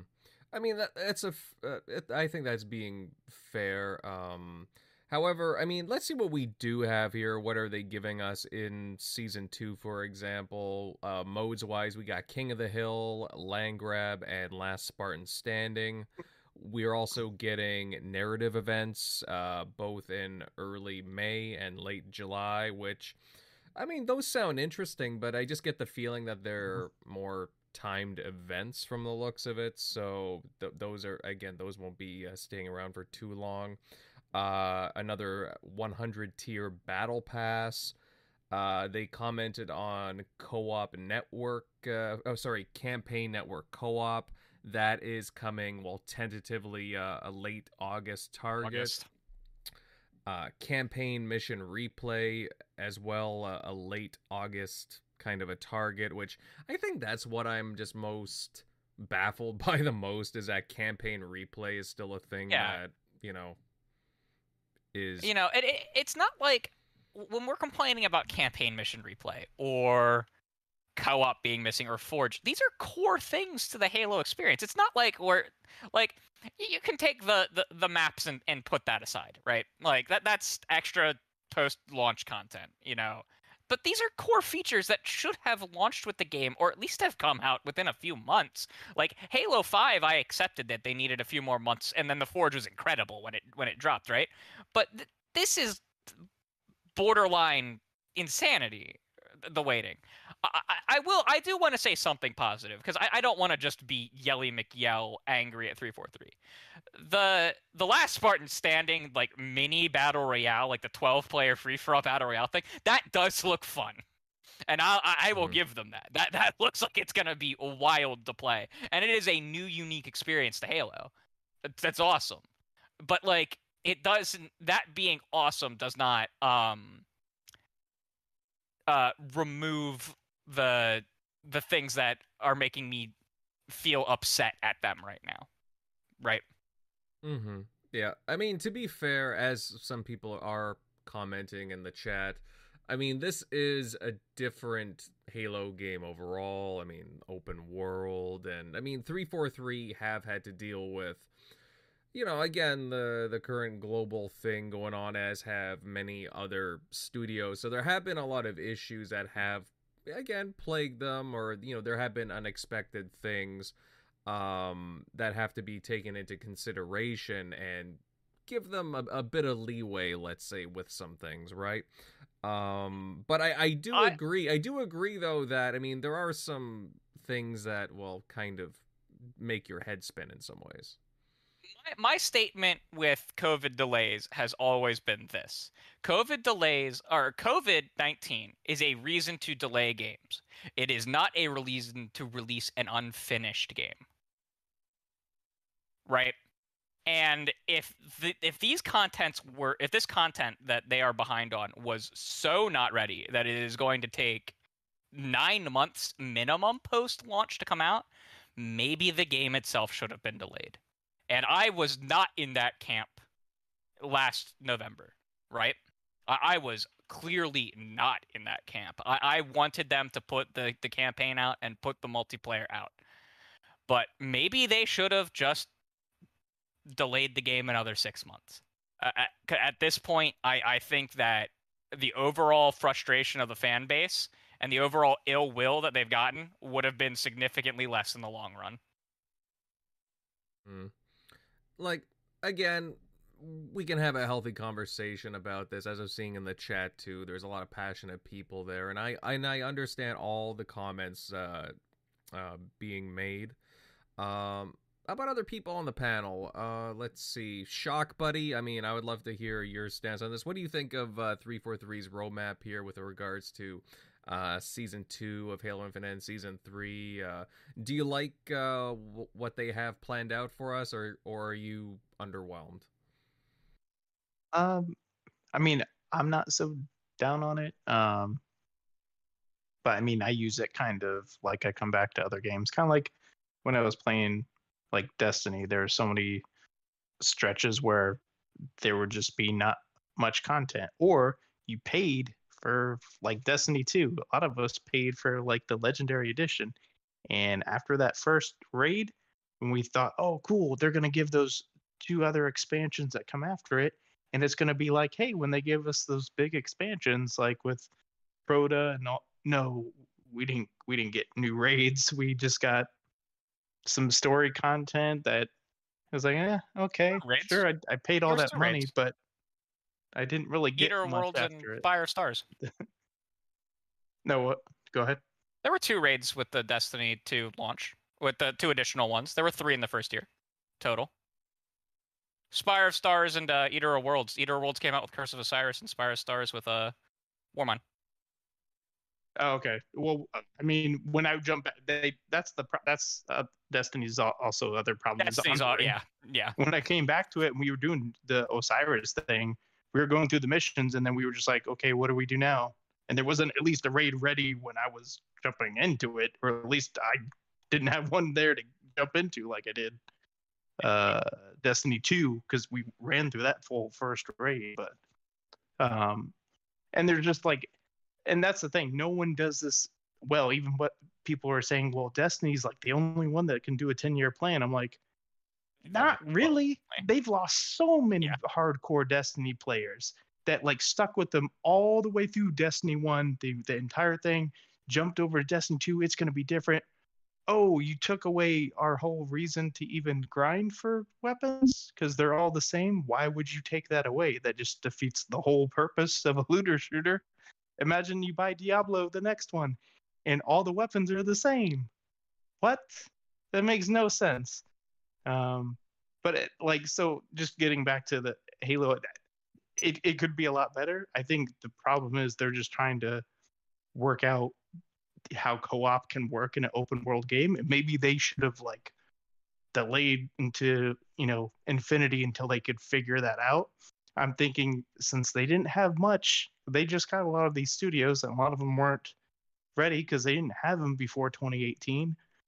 So they didn't really have much to go on. So unfortunately, delaying it probably wasn't going to happen another year.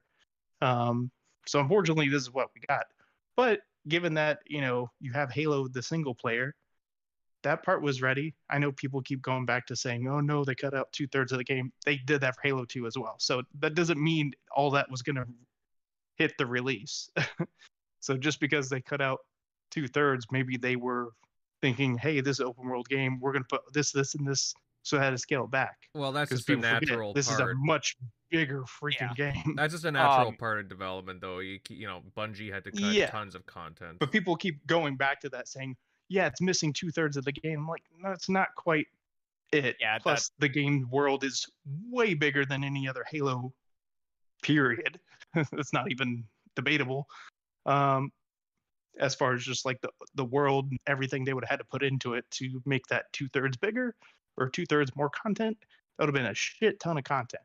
But unfortunately, this is where they are, where they have to make both camps happy. They have to get that co-op working the way it should, but also scale it to, hey, it has to also work in this open world setting. I think that's obviously still an issue, as we heard, from devs leaking information of like, hey, this is what they're trying to do, but, maybe this person's getting pulled over here, and you don't want people just to make it too easy, or then now this person's getting, respawned into this area, and you don't want them to just walk away like you can do in Destiny. Hey, I'm just gonna, walk this way and I can get away, and I just keep running until I get out of, trouble.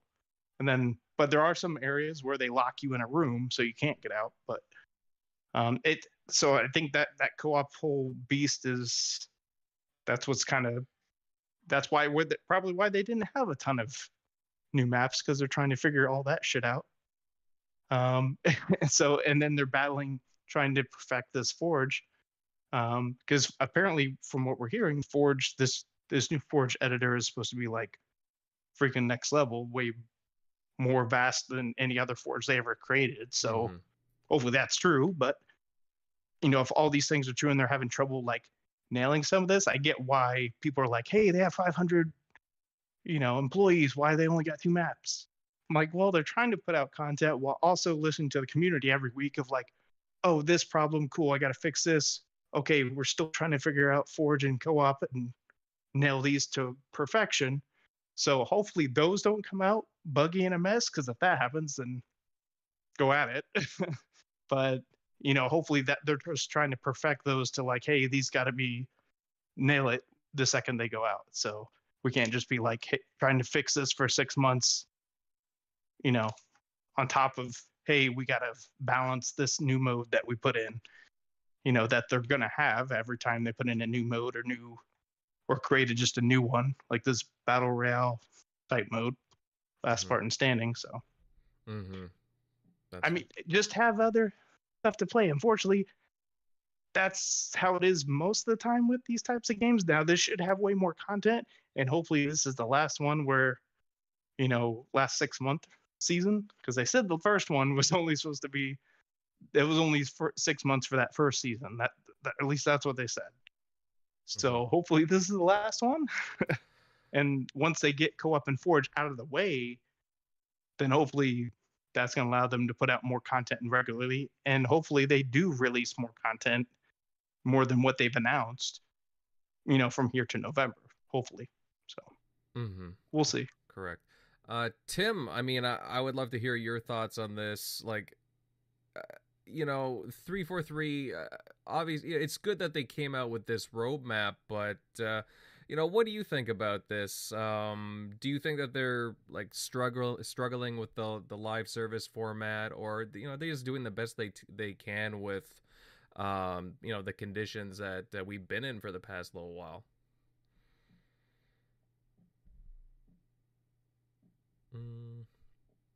All right. Tim, there, you're on mute. Timmy might be on mute or might not be here. All right, then I'll pass this over to MLD. MLD pal. I mean, same question really. Like, what are your thoughts on this? Like, do you think that they're just not well adjusted for this? Oh, yeah, we can hear you now. Oh, sorry, Tim. Go ahead. Yeah. I don't know what got like hung up. So yeah, I was listening to the whole thing. I heard what Shock said and Crusader said. Yeah, listen, I've heard a lot of rumors. There's a lot of stuff going on. Why the slow drip is so slow, and can they do live service? Now, I do know a couple of things. When they hit the milestone of releasing the game, they basically had a ton of contractors that were let go or got off the project. And then the remaining people that they had were exhausted because they had a crunch and they needed time off to, recharge. That was the original delay, and that's why it took so long to get to season 2. Now, obviously, I think that they foresee some technical issues and some technical hurdles with the co-op. That's why that's going to take some time. And I think what they're doing with this 6 months, in my opinion, is kind of setting themselves up for season 3 to kind of open the faucet up at that point. That's what we can hope for. I do believe that they went through a lot of development hell. I do believe there is problems. I do believe, the community has a right to be critical, and they, they have a lot of things going on right now that has people pissed off. The lack of modes, there's I think 3 coming and 2 maps. One of them being a big team battle. As Crusader said, I believe there was 60 for Halo 3. So yeah, they're behind the 8 ball right now, and I do think that the biggest thing that they need is time. But when you're talking about a live service action game, like they have a first-person shooter, time is of the essence, and also time is critical to your player base, because if you get bored and you leave the game, that kills the game. Now, do I think that Halo is in a bad spot right now? Yes. Do I think that Halo, if it has can redeem himself with a bolsterous forge and a battle royale mode in season 3, and the content that the community wants? Because the one thing they do have is the gameplay is awesome. The people are happy with a lot of things with the game. They're just not happy with the lack of content.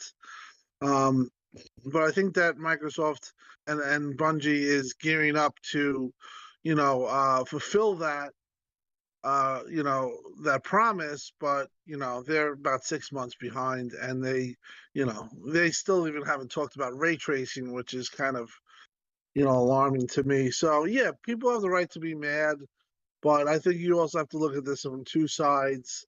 They, had that reveal, and the focus was on the campaign, and the focus was getting the graphics better, and the focus was getting a game that people would like, and getting it within the 2021 calendar. And they achieved that, and it was pretty impressive that they achieved it. We've talked about it. It got an 87 Metacritic. Everyone loved the multiplayer at the time. Now it's become dry, and now we're in a predicament where it doesn't have enough content. I think maybe the 6 months could save them the time, or give them the time to really start to pump out the content, like I reiterated before. But if they don't, you have to look at management. You have to look at why they have so much issues, and reevaluate and or take action. I don't think it's going to get to that point. I think that by season 3, if they produce what they're saying or what's rumored, the certain affinity battle royale mode, forge, and all the things they've planned, I think that people will flock to this game again. And the one thing that it has is it's not a new IP or something that people will just leave and forget about. It is Halo.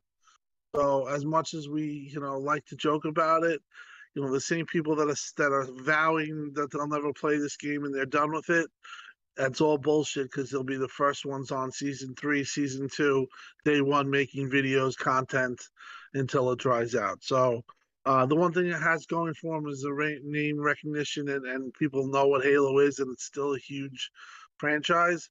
But they definitely got to get this straightened out. You have a lot of diehards, people who play every day, like Crusader, that are really upset, and I think that they hear you, and to be honest, but I don't know if they have a solution just right yet. I think time is the remedy, and if they get that time and they still don't produce, then you really got to start to say, or look in the mirror, and changes might have to be made. But in my opinion, people are gonna like this. I said, wait till season 3 and see where they're at by then. I don't, I do believe that Joe Staten has talked about the health of the studio, the health of the workers, and I think that he's being genuine when he talks about that, because they've heard things. So they also can't, run themselves ragged either. And as much as the community wants the content, you have to do it in a healthy way. So, at this point, it's a kind of a mess, and as somebody on a podcast I was on yesterday, PTK Plams, it's a missed opportunity, because they really had people engaged. They just didn't have the content. Tim, I do have a question for you. It's probably one that you might not be able to answer tonight, but something, since you know people, that you could maybe find out. Do you know if 343 still has the general Microsoft hiring policy where contractors can only be employed for 12 months? I think probably yes. Okay. I think the reason why, and like I said, we're talking about this on another podcast, the reason why they didn't hire permanent people is because the size of the studio. The studio is now 500, 600 big. I don't think that they want a thousand, a thousand dev studio when their game's already out and now the gameplay. They don't need that. They don't want to. They didn't. That's why they took the contract. They don't want an 800-man studio for a game that now is going to be just added on campaign DLC, whatever you want to call it, and upkeep of this. Now, when I say 500 employees, devs, that's not it's specific, and we've talked about the specific things specific devs do, and not all the team can do multiplayer. I heard that there could be engine issues and stuff like that, so it's a select group and or certain type of developer that they need that they might have lost through contracting, but they kind of didn't want to grow to be, overstaffed in a way where they have too many people and not enough people working, and most of the work is in a specialized, form, or whether it's gameplay or whatever, or the engine. Right. All different type of things. So I think that's the answer to the question is, that they probably still have those things implemented. So most studios have that same rule where it's 12 months, but Microsoft is unique in this, in that you cannot be rehired as a contractor after your 12-month terms expires for a minimum of a year. So once your 12 months is up, you actually cannot have your term extended. That's a Microsoft-wide company policy that most of Xbox's studios don't adhere to. They're exempt from it.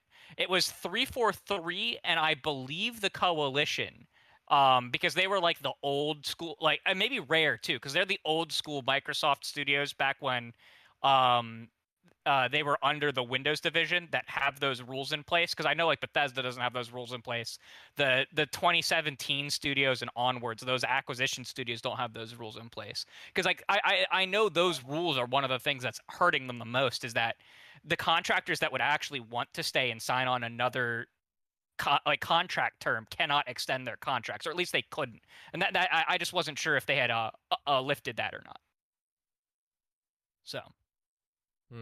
No, that's actually because there has been a lot of issues with the contract workers and whatnot, because a lot of people coming and going. I think it's part of the problem. Again, I don't really know if they're going to come clean with this, but obviously they've the development hell has followed them to this portion, and it's been a struggle and 100% missed opportunity at this point.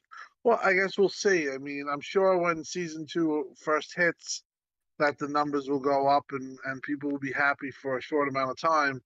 It's just that when you're dealing with 6 months on a live service, model, people are going to go crazy because they're used to much more content on, other games that are the same genre. But yeah, I do think that that's a valid question, and or maybe one of the reasons why they're running into this problem, if they do keep something like that to prohibit them. But I guess we got to see where they go. I do think though that Halo, and I've heard Halo has, it has a real big roadmap. People don't hear that right now because they get such little amount of stuff in 6 months. But it's still supposedly. You're cutting in and out, Tim. Mm-hmm, yeah, you're cutting in and out. No, I just said it's probably, like I said, I don't know how much you got of it, but there's supposedly a big roadmap, and there's still a priority. It's just that they've run into issues. Mm-hmm. Correct. Yeah, no, and I mean they do have a lot of good stuff on this roadmap. It's just a matter of timing, I guess. MLD pal, I know you've been waiting to chime in here. you're a Halo fan, much like everybody else on the panel. I'm a huge Halo fan, of course. But what do you think of 343's roadmap? Do you agree with what Crusader and the rest of the panel are saying so far? Like, what are your thoughts on this? Yeah, I gotta say, I'm very just confused more than anything because these guys, this is a very large studio, hundreds of employees, and I mean, I knew like based on their history that they're just bad on time management. Like it took years for MCC to get to where it is today. Halo 5 took a couple years to really find its footing content wise. I mean, but I thought like I don't know, two maps only for 6 months period. Like you should have more. Like there's just no two ways around it. Like I feel like if you had just more maps, at least three, like maybe 3 to 5, 3 to 6, I don't know, more than two. I think there's no excuse why there's just only two maps, one arena, one big team battle. I think that's the biggest thing. All the other stuff, it's all quality of life improvements. More playlists is great. The quality of life stuff like the campaign level design. We're finally going to get campaign co-op in August, which I'm still kind of, again, confused as to how it took him that long. We're getting Forge, but only as a beta. But at least we're going to get it in some regard, because I think that in itself will play a big role in building up the PC community. I feel like they're going to go nuts for that stuff. Mm-hmm. I hope Forge can leave its beta mode sometime this year, hopefully when Season 3 starts. That would be a big thing if Forge was ready, like fully ready for the holiday period. But I get it. They don't want 343 doesn't want to be burnt out either. They know that they're behind, but they don't want to burn themselves out either. Like I'm not going to advocate for crunch. That's not, I just feel like whatever they got a lot of employees, I feel like they should, maybe just devote more resources to the short term. Because I know they're also working on story DLC.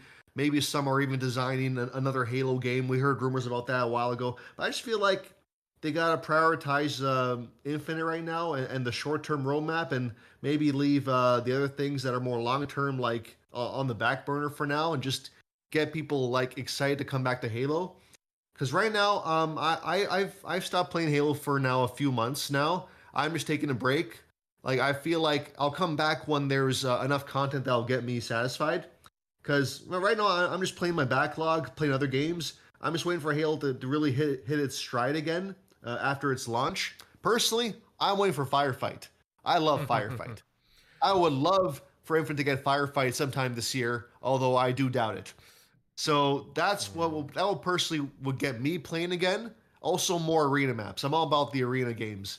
So that was good when they put Slayer in. After its launch, but we just need more maps, because all of a sudden, when the more you play, the more the maps just blur together. It's the same maps over and over again. I think that's the biggest thing. They need to improve their output, or at least prioritize more maps in the short term. I think that would be the best way to calm down all the criticism. It's just more maps. That's really all people want in the end of the day, to play a playlist and not have to play the same maps every 2 matches. So I hope they work it out. I don't stay in there. He'll right the ship in the proper direction, and it's going to take time for that to happen. So at least I feel like in the future things will be better. They'll be better.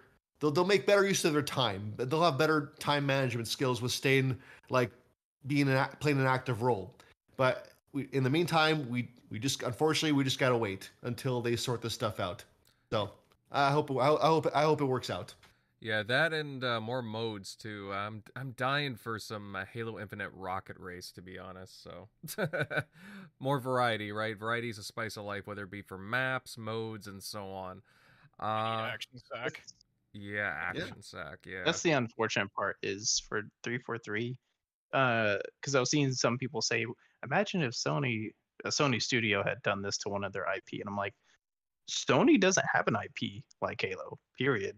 Like they have to hit on if they hit perfectly and co-op was all there, and there's even more story content, and we're in the same multiplayer situation, so it could be infinitely better, yet they would still have a huge uproar of complaints.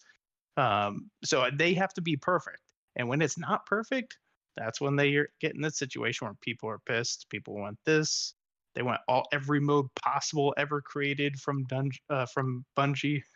You know, whether I know Infection's a popular one, but people want like everything. They want snipers only. They want every single possible scenario fathomable. And if it's not there, they're going to be pissed. So that's the unfortunate situation that they're in with this IP. Everything has to be perfect. You don't have to do that for like, you know, Last of Us 2. Hell, 2 years later, you don't even have the multiplayer ready. No one cares. They don't have IPs like this.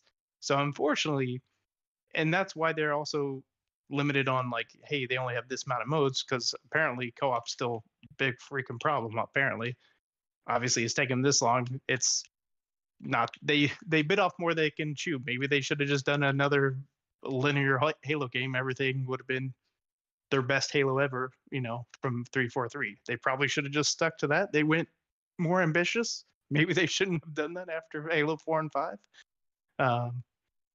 But that's where they are, and now they're kind of stuck in this situation after they had some creative leads leave. That probably didn't help the situation. So they've gone through a lot of different head people. Now maybe, I don't know who has to go. If it's the top of the person that runs the studio, like, I'm not sure what exactly the issue is, but hopefully now that Joe's Staten is there now, maybe hopefully going forward, you know, after they fix Forge and co-op, hopefully they'll be in a better place to where they'll be making consistent content. So, but it is what it is. Yeah, no, a very good comment, Eric. Centurion Pal, I mean, I would love to hear your thoughts on all this, because again, I mean, 343 put out, I mean, I'm really happy to see a roadmap for the next 2 seasons. I mean, especially, I mean, you know, this one coming up, and there's some good stuff here, but, you know, what do you think about what everybody's been saying, and what are your thoughts on it? Well, my initial thoughts were that the actual, at least the diehard fans, the ones that I have my ear, that I listen to, people like Crusader, I knew they weren't going to be happy, especially when, you know, there was grumblings of potentially that the season 2 was going to be 6 months. And now that is actually that is actually a thing now. And we actually kind of at least have the reveal of what we're getting for season 2 and the potential of season 3. Excuse me. I knew ahead of time that there's going to be a lot of disappointed fans. I'm like, I'll be upfront. I kind of missed on the Halo train, purely because it was mainly a single player experience for me, because I still don't have a large group of friends that are actively playing the game to kind of suck me in. So I'm constantly doing my single player thing. And that's where I really feel maybe Halo at least missed the mark, at least for a fan like me, where I did come home every single night looking forward to Halo 3 and hanging out with everybody, because Halo 3 was all everyone was playing when that game came out. And I was hoping that it was going to turn into something on that scale. And regretfully, a lot of people have moved on to other things. Maybe it was just so different back in those days, because there wasn't too many experiences that we could all gravitate away from to go do something else. But nowadays, at least the multiplayer realm is uber competitive. And this was no time for any company to be slacking. I mean, gaming right now, and the amount of consumers that are being sucked into gaming right now is at an all-time high. And 343 had the potential to really grasp something. And the fact that, you know, regretfully, that we have what we have with Halo Infinite, it really stinks, because, I mean, I had high hopes for it. I really did. I really hoped this was going to kind of right the ship for 343. They still have potential. I mean, all it takes is one good thing. We all remembered what happened with Destiny and Bungie, and how that game was pretty much at a stagnant kind of crawl. And then all of a sudden they came out with the Taken King. So all of a sudden we could potentially get something that would completely fundamentally make the game relevant again. I believe 343 has the potential to do it. But it just really stinks that, you know, the launch of Halo Infinite is going to, at least in conversations in the future, going to be referred to as a little bit of a rocky one. All right, that's a definitely fair assessment there. Yeah, I mean, I haven't been on it in a while, but again, the multiplayer is a lot of fun. It's just, yeah, it was a little stagnant for a little while for me, and obviously a few others as well. Hopefully, again, we got this content coming. It's not too far away, guys. Like a week or so away. So I'm looking forward to diving into the new maps, modes, and so on. Just again, it's Halo, right? So it should be. I just that's one thing Bungie never really had to contend with, because by the time Halo 3 came out, you had, you know, Modern Warfare, but you know, at their next one wasn't until like Reach, as far as like the one they had to contend with like for multiplayer. And by that point, that one wasn't near as big as Halo 3, so they were on a decline there as well. So unfortunately, there's way more efficiency post Halo 3's release.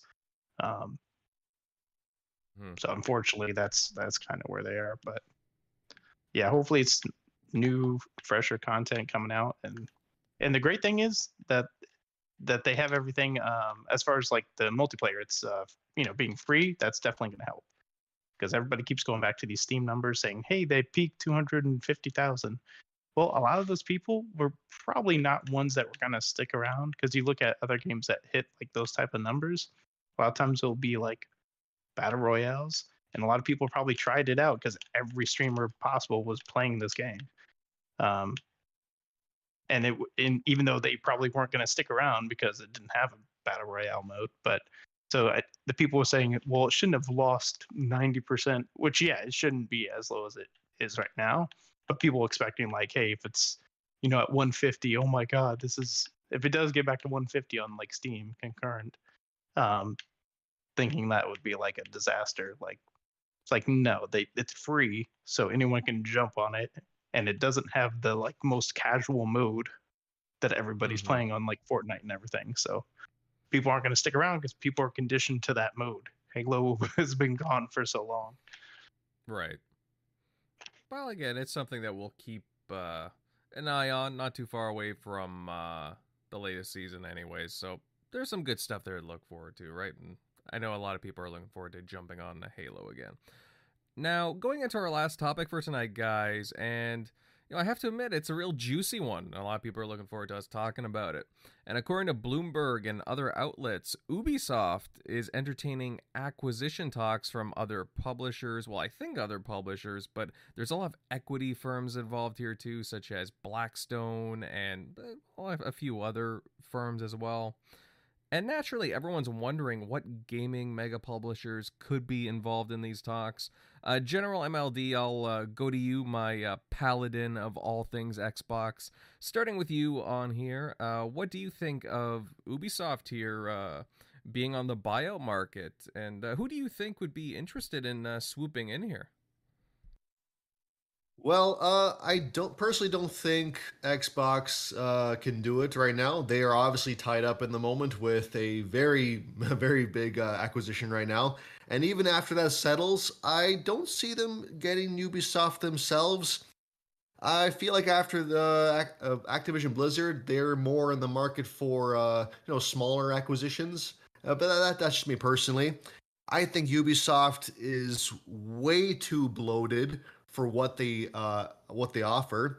Based on their output, the number of employees and studios that they have, that would be a logistical nightmare to just buy that up and convert everybody to I don't see Xbox doing it, even with their war chest of Microsoft. And that goes double for Sony. I feel like Bungie was Sony's like ceiling or near their ceiling of what they could spend. And if Ubisoft is like, if they're like a $10 billion plus evaluation, but obviously I think an actual buyout would be much higher than that. I don't think that would be something Sony could even afford themselves either.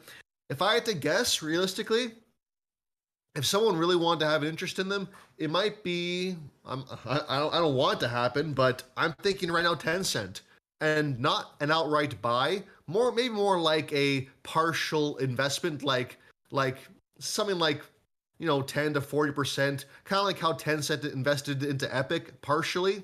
Maybe something like that. Just something to prop up Ubisoft's fortunes and just like give them the cash flow to like write their own ship. But yeah, I don't see an actual 100% buyout of Ubisoft by any big players anytime soon, even though they are seemingly available. I just feel like there's just a lot of baggage with them, and I feel like it would just be a big headache. I'm not surprised that there's no buyout offers, at least from the rumor mills and what they suggest. So I mean, we'll see what happens. I mean, crazier things have happened in the last couple of years. You never really know anymore. But if I had to guess, I would say a partial investment via Tencent. Yeah. Tencent already has a 5% stake. Oh, well, there you go. They can easily just up that to more. Yeah. Mm-hmm. Yeah. No. It's going to be interesting to see who swoops in here because, I mean, Ubisoft, their value has shrunk in recent years. In 2020, what was it? 2020, yeah, they were close to 12 billion, and their stock prices have been shrinking. Now I think they're worth close to $5 billion. So really, that's nothing. I mean, a couple of years ago, we saw ZeniMax, Bethesda get bought out by Microsoft for what, 8.5? It's something along that. So really, this is kind of chump change for a big gaming publisher with some nice IP, I would say. Centurion, pal, I mean, they got Far Cry, Assassin's Creed. I'll admit I'm blanking right now, but you know what I mean. They have a bunch of really good IP. The Crew. They own the full rights to Tom Clancy. Yeah, Tom Clancy's, the Rainbow Six games and whatnot, Ghost Recon. Like, what do you think about this? Who do you think could swoop in here? Do you think anybody would be interested in acquiring Ubisoft? Dude, there is definitely going to be a player on the field that is interested in acquiring Ubisoft. I mean, Ubisoft, at least in my opinion, has made some games that I'm going to remember. The Assassin's Creed franchise being one of them. I have played that game since day one. I've enjoyed it. Same with Far Cry. They have games all over the industry. I believe even Rabbids is a creation, and we've even seen crossover with Mario on that.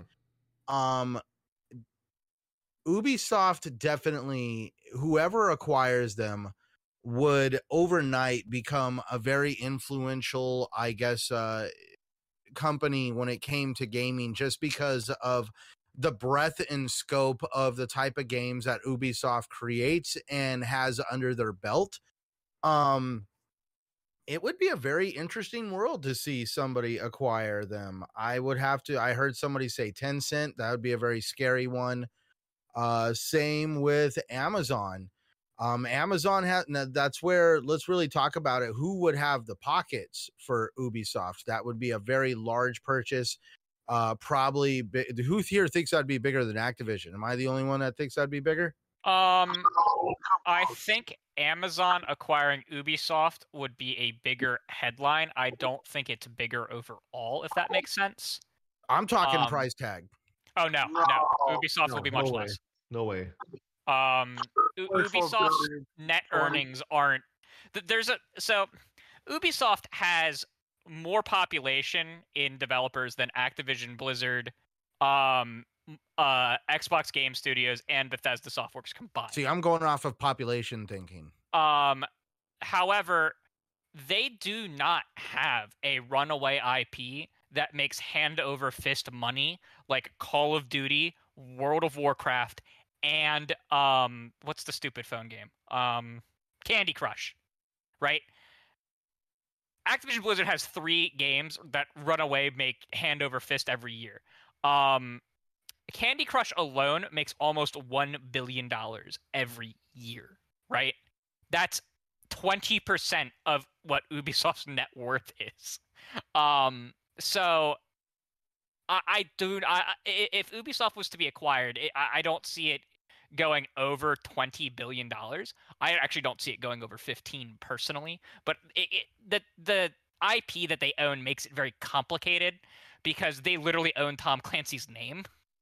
Like they don't just own those IPs, they own the right to staple Tom Clancy onto anything that they want.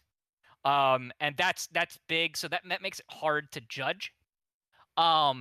But I think the headline that Amazon buys Ubisoft would be a just as big of a what just happened kind of thing.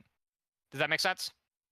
Well, yeah, for sure. That would put Amazon like front and center in the console space, because that would just be absurd for them to just be like, oh, we're publishing on PC exclusively now, when Ubisoft had that network already set up. See, that's where I don't think they'll do that. If because they've already stated that they want their games to be on console. They just haven't developed a game that could feasibly release well on console. Both of the games that they've released are MMOs. And they would require a lot of extra work to get them to function on a controller on console. However, they said that they are a multi-platform developer overall, like their current publishing arm. They just have yet to do the multi-platform, if that makes sense.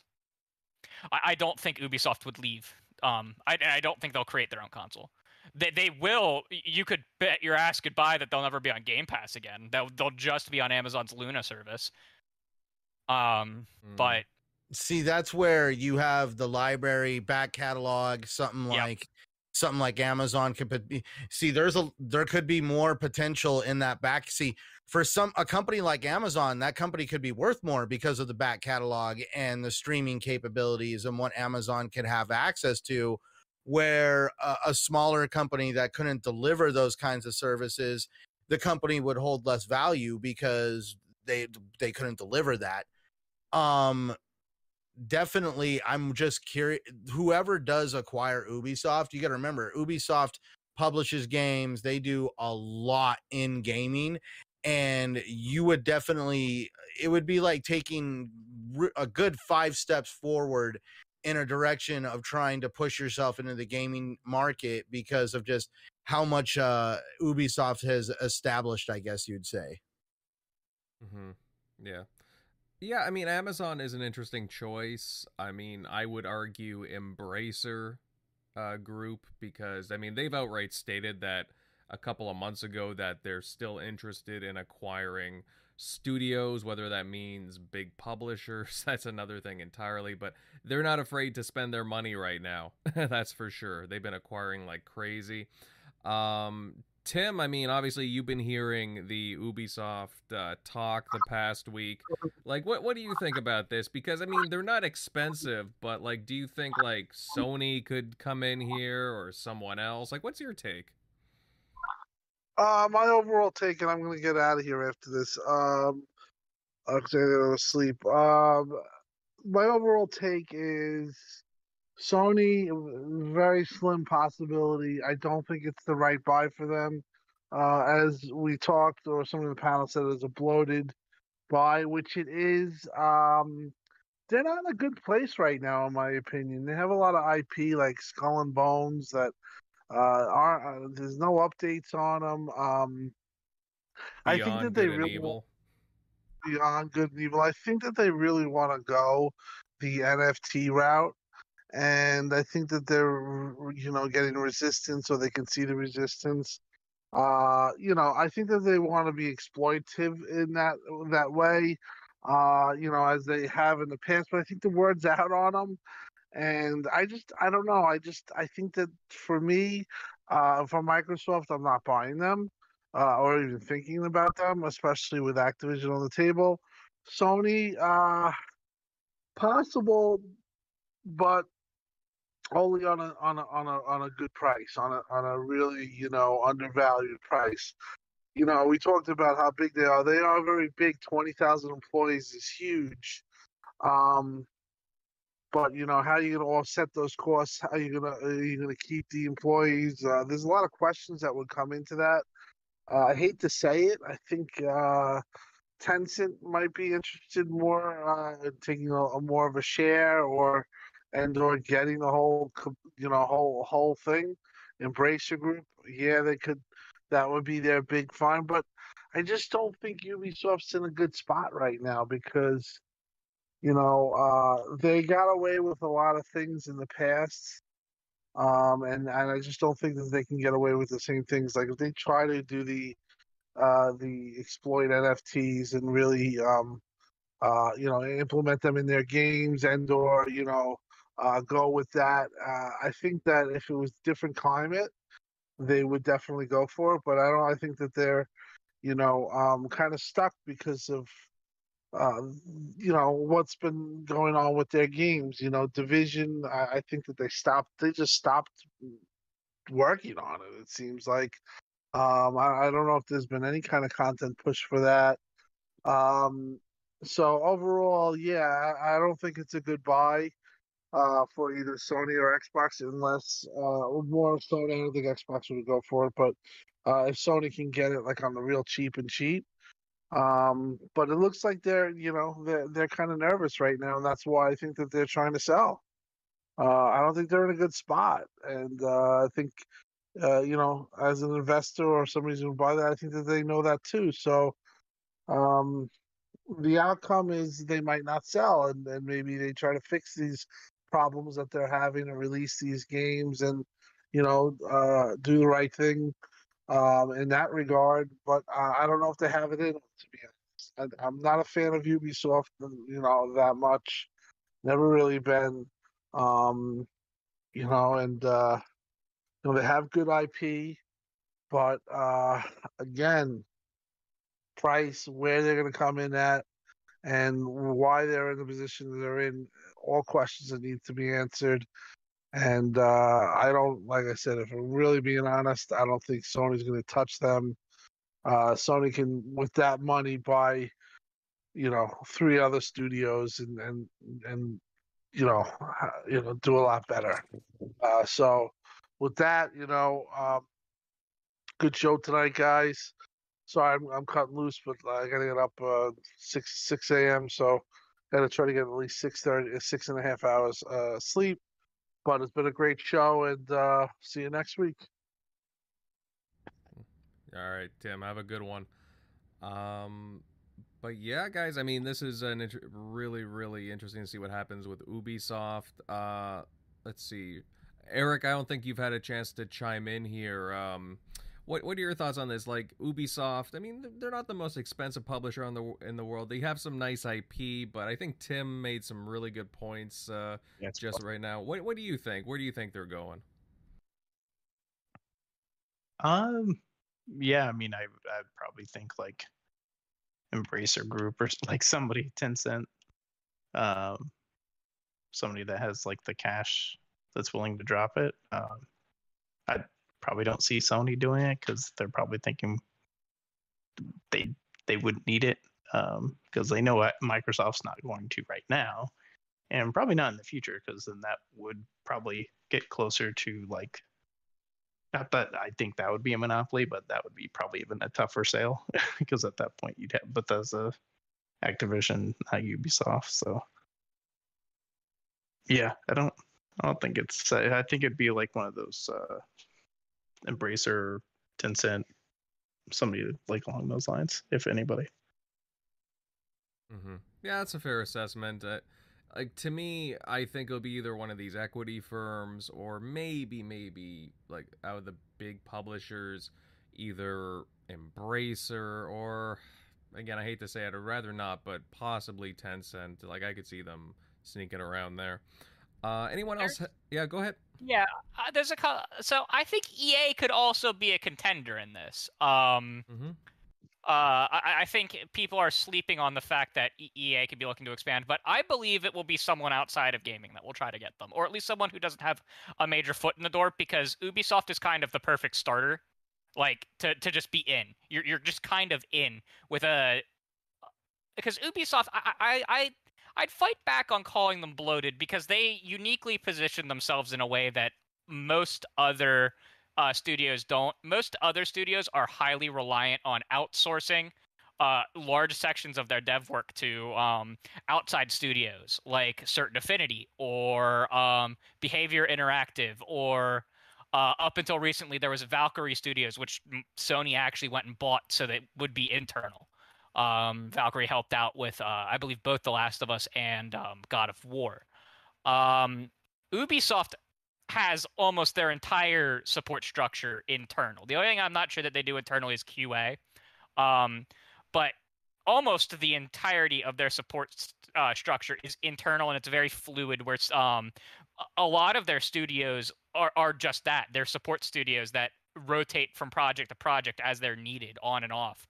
And historically, this has worked exceptionally well for Ubisoft. It's only been in the last 2 or 3 years that they've had massive problems, and it's mostly due to the fact that they are getting into what I'd call mimicry, where they are trying to mimic the success of other companies and trying to do the same thing. We saw that with Hyperspace, the really bad battle royale they released. But ultimately, I think that, personally, in my opinion, it's going to be Amazon who's going to get them in the end, if they're going to sell. And I am hesitant to say that is strictly a good thing or a bad thing, because there is plenty of good that could come out of that and plenty of bad that could come out of that, right?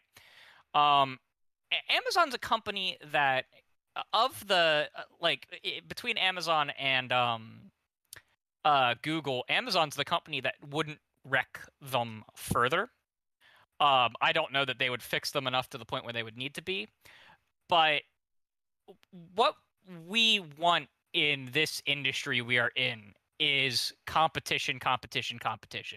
That has been the vocal point of, I think, the entire Xbox community this generation, right?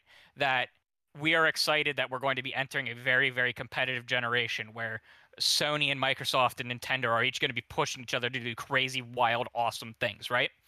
And I honestly think that from a services standpoint, if Amazon got Ubisoft and added Ubisoft to their repertoire and could really get a subscription service going that was based around Ubisoft Plus and their Luna system, that we could see an actual competitor to Game Pass form that would force Microsoft to stay competitive long-term with Game Pass, because Lord knows that PS Plus, whatever the highest tier is not going to do that at this point. But Amazon's a company who can afford to invest a ton of money into this kind of service, and we could really see things spice up in this services area. And we want that, because that's going to keep the price of Game Pass lower. That's going to make Microsoft on edge and trying to form as many deals to keep people subscribed. And I really think that Ubisoft would be a smart buy for one company, really one company only, and that would be Amazon. Other than that, the only other people who I think it would be a intelligent buy for, maybe not smart, but intelligent, would be the equity firms, the private equity firms, because the gaming industry is just worth so much, and Ubisoft makes games that make money, right? It's not like Ubisoft's not making money. They just aren't making as much money as they once were, right? Assassin's Creed sold hand over foot. So has the newest Far Cry, right? They just need to get off this hump of we're trying to copy what other companies are doing. Like this weird battle royale Project Q that they announced looks awful. Like, why? Stop it. Get some help. Right. Yeah, I mean, either way, it's just it's curious to see what happens with Ubisoft overall. Everything is still in the early talks from what we're hearing. So, I mean, they could not sell. We'll see. They've fended off acquisition attempts before, like Vivendi in the past. But hey, time changes, right? And who knows? We could see them acquired sometime, well, down the road in any case. Anyone else have anything to add before we start signing off? Yes, no? Okay. Well, I believe on that note, we've hit the tail end of the show, and we will start closing things off. Fun chat tonight amongst all the show members. Also, great chat tonight, and viewers, guys, you guys rock. Thanks for the great turnout. Like always, very entertaining in the chat. If you enjoyed tonight's talk, then consider leaving a like, subbing to the channel, and sharing this out across various social spaces. Now over to the show outros. Obviously, Tim Dog left. His Twitter handle is at xcloudtimdog. General MLD Bud, awesome show. Where can everybody follow you at? Yeah, thank you. Great show. I'm active on Twitter at MLD Ghost. Gamer tag is GhostMLD. You'll see me playing whatever catches my interest there. And yeah, here's hoping Xbox gives us some interesting new news to talk about next week. And yeah, looking forward to see you guys there then. Excellent stuff. Eric Bud, hey, I thought you had some really good points tonight. Great show. Where can everybody follow you at? Yep, as always, you can find me at Shock Nero on Twitter, Easy Shock on Xbox Live. But yeah, good show tonight. But yeah, thanks for stopping by. Mm-hmm. And let's see, go down the list here. Centurion, hey, love the presence. You always got some really good stuff to add in there. Where can these fine people find you? For those who do want to find me and the crazy content that I do produce, you can find me at Centurion1307 on YouTube, Xbox Live, and of course, Twitter. You can find me here every Sunday night with this amazing group of gentlemen right here. It has been a great show, guys. I mean, I had a lot of fun tonight, and if you guys do want to continue having fun, please follow me over onto Spooky Sprocket's channel. I'm actually getting ready to hop over onto his podcast. It's his first podcast back. I'm actually touched and honored that he'd actually reach out to me to join him for this first podcast, so I'm totally excited. And then, like I said, starting not this Wednesday, but next Wednesday, you'll also find me over on Gaming Beyond the Box, with Wilmy Hood and the amazing individuals over there. All right, lots of things going on at Centurion's End. Definitely follow him on all those. And Crusader, pal, great input. I thought you had some really nice points as well. Where can everybody follow you? Yeah, great show tonight. Everyone can follow me at Crusader3456 on Twitter. That's also my gamer tag, and that is also my Reddit handle, where you will find me have all kinds of good things about leaks and rumors on r/gaming leaks and rumors. Yeah, wonderful show tonight. I loved the chat. If people think I'm this passionate about just Halo, you're wrong. Also Destiny. I get happy and mad at Bungie too. So yeah, great show tonight. All right, well said. And rounding off the group, you guys can find my content on YouTube at Invader Gaming. As well, check me out on Twitter at Invader_1986. Great show, and we look forward to seeing you all here next Sunday for the next excellent chat. See you, everyone. Have a good one.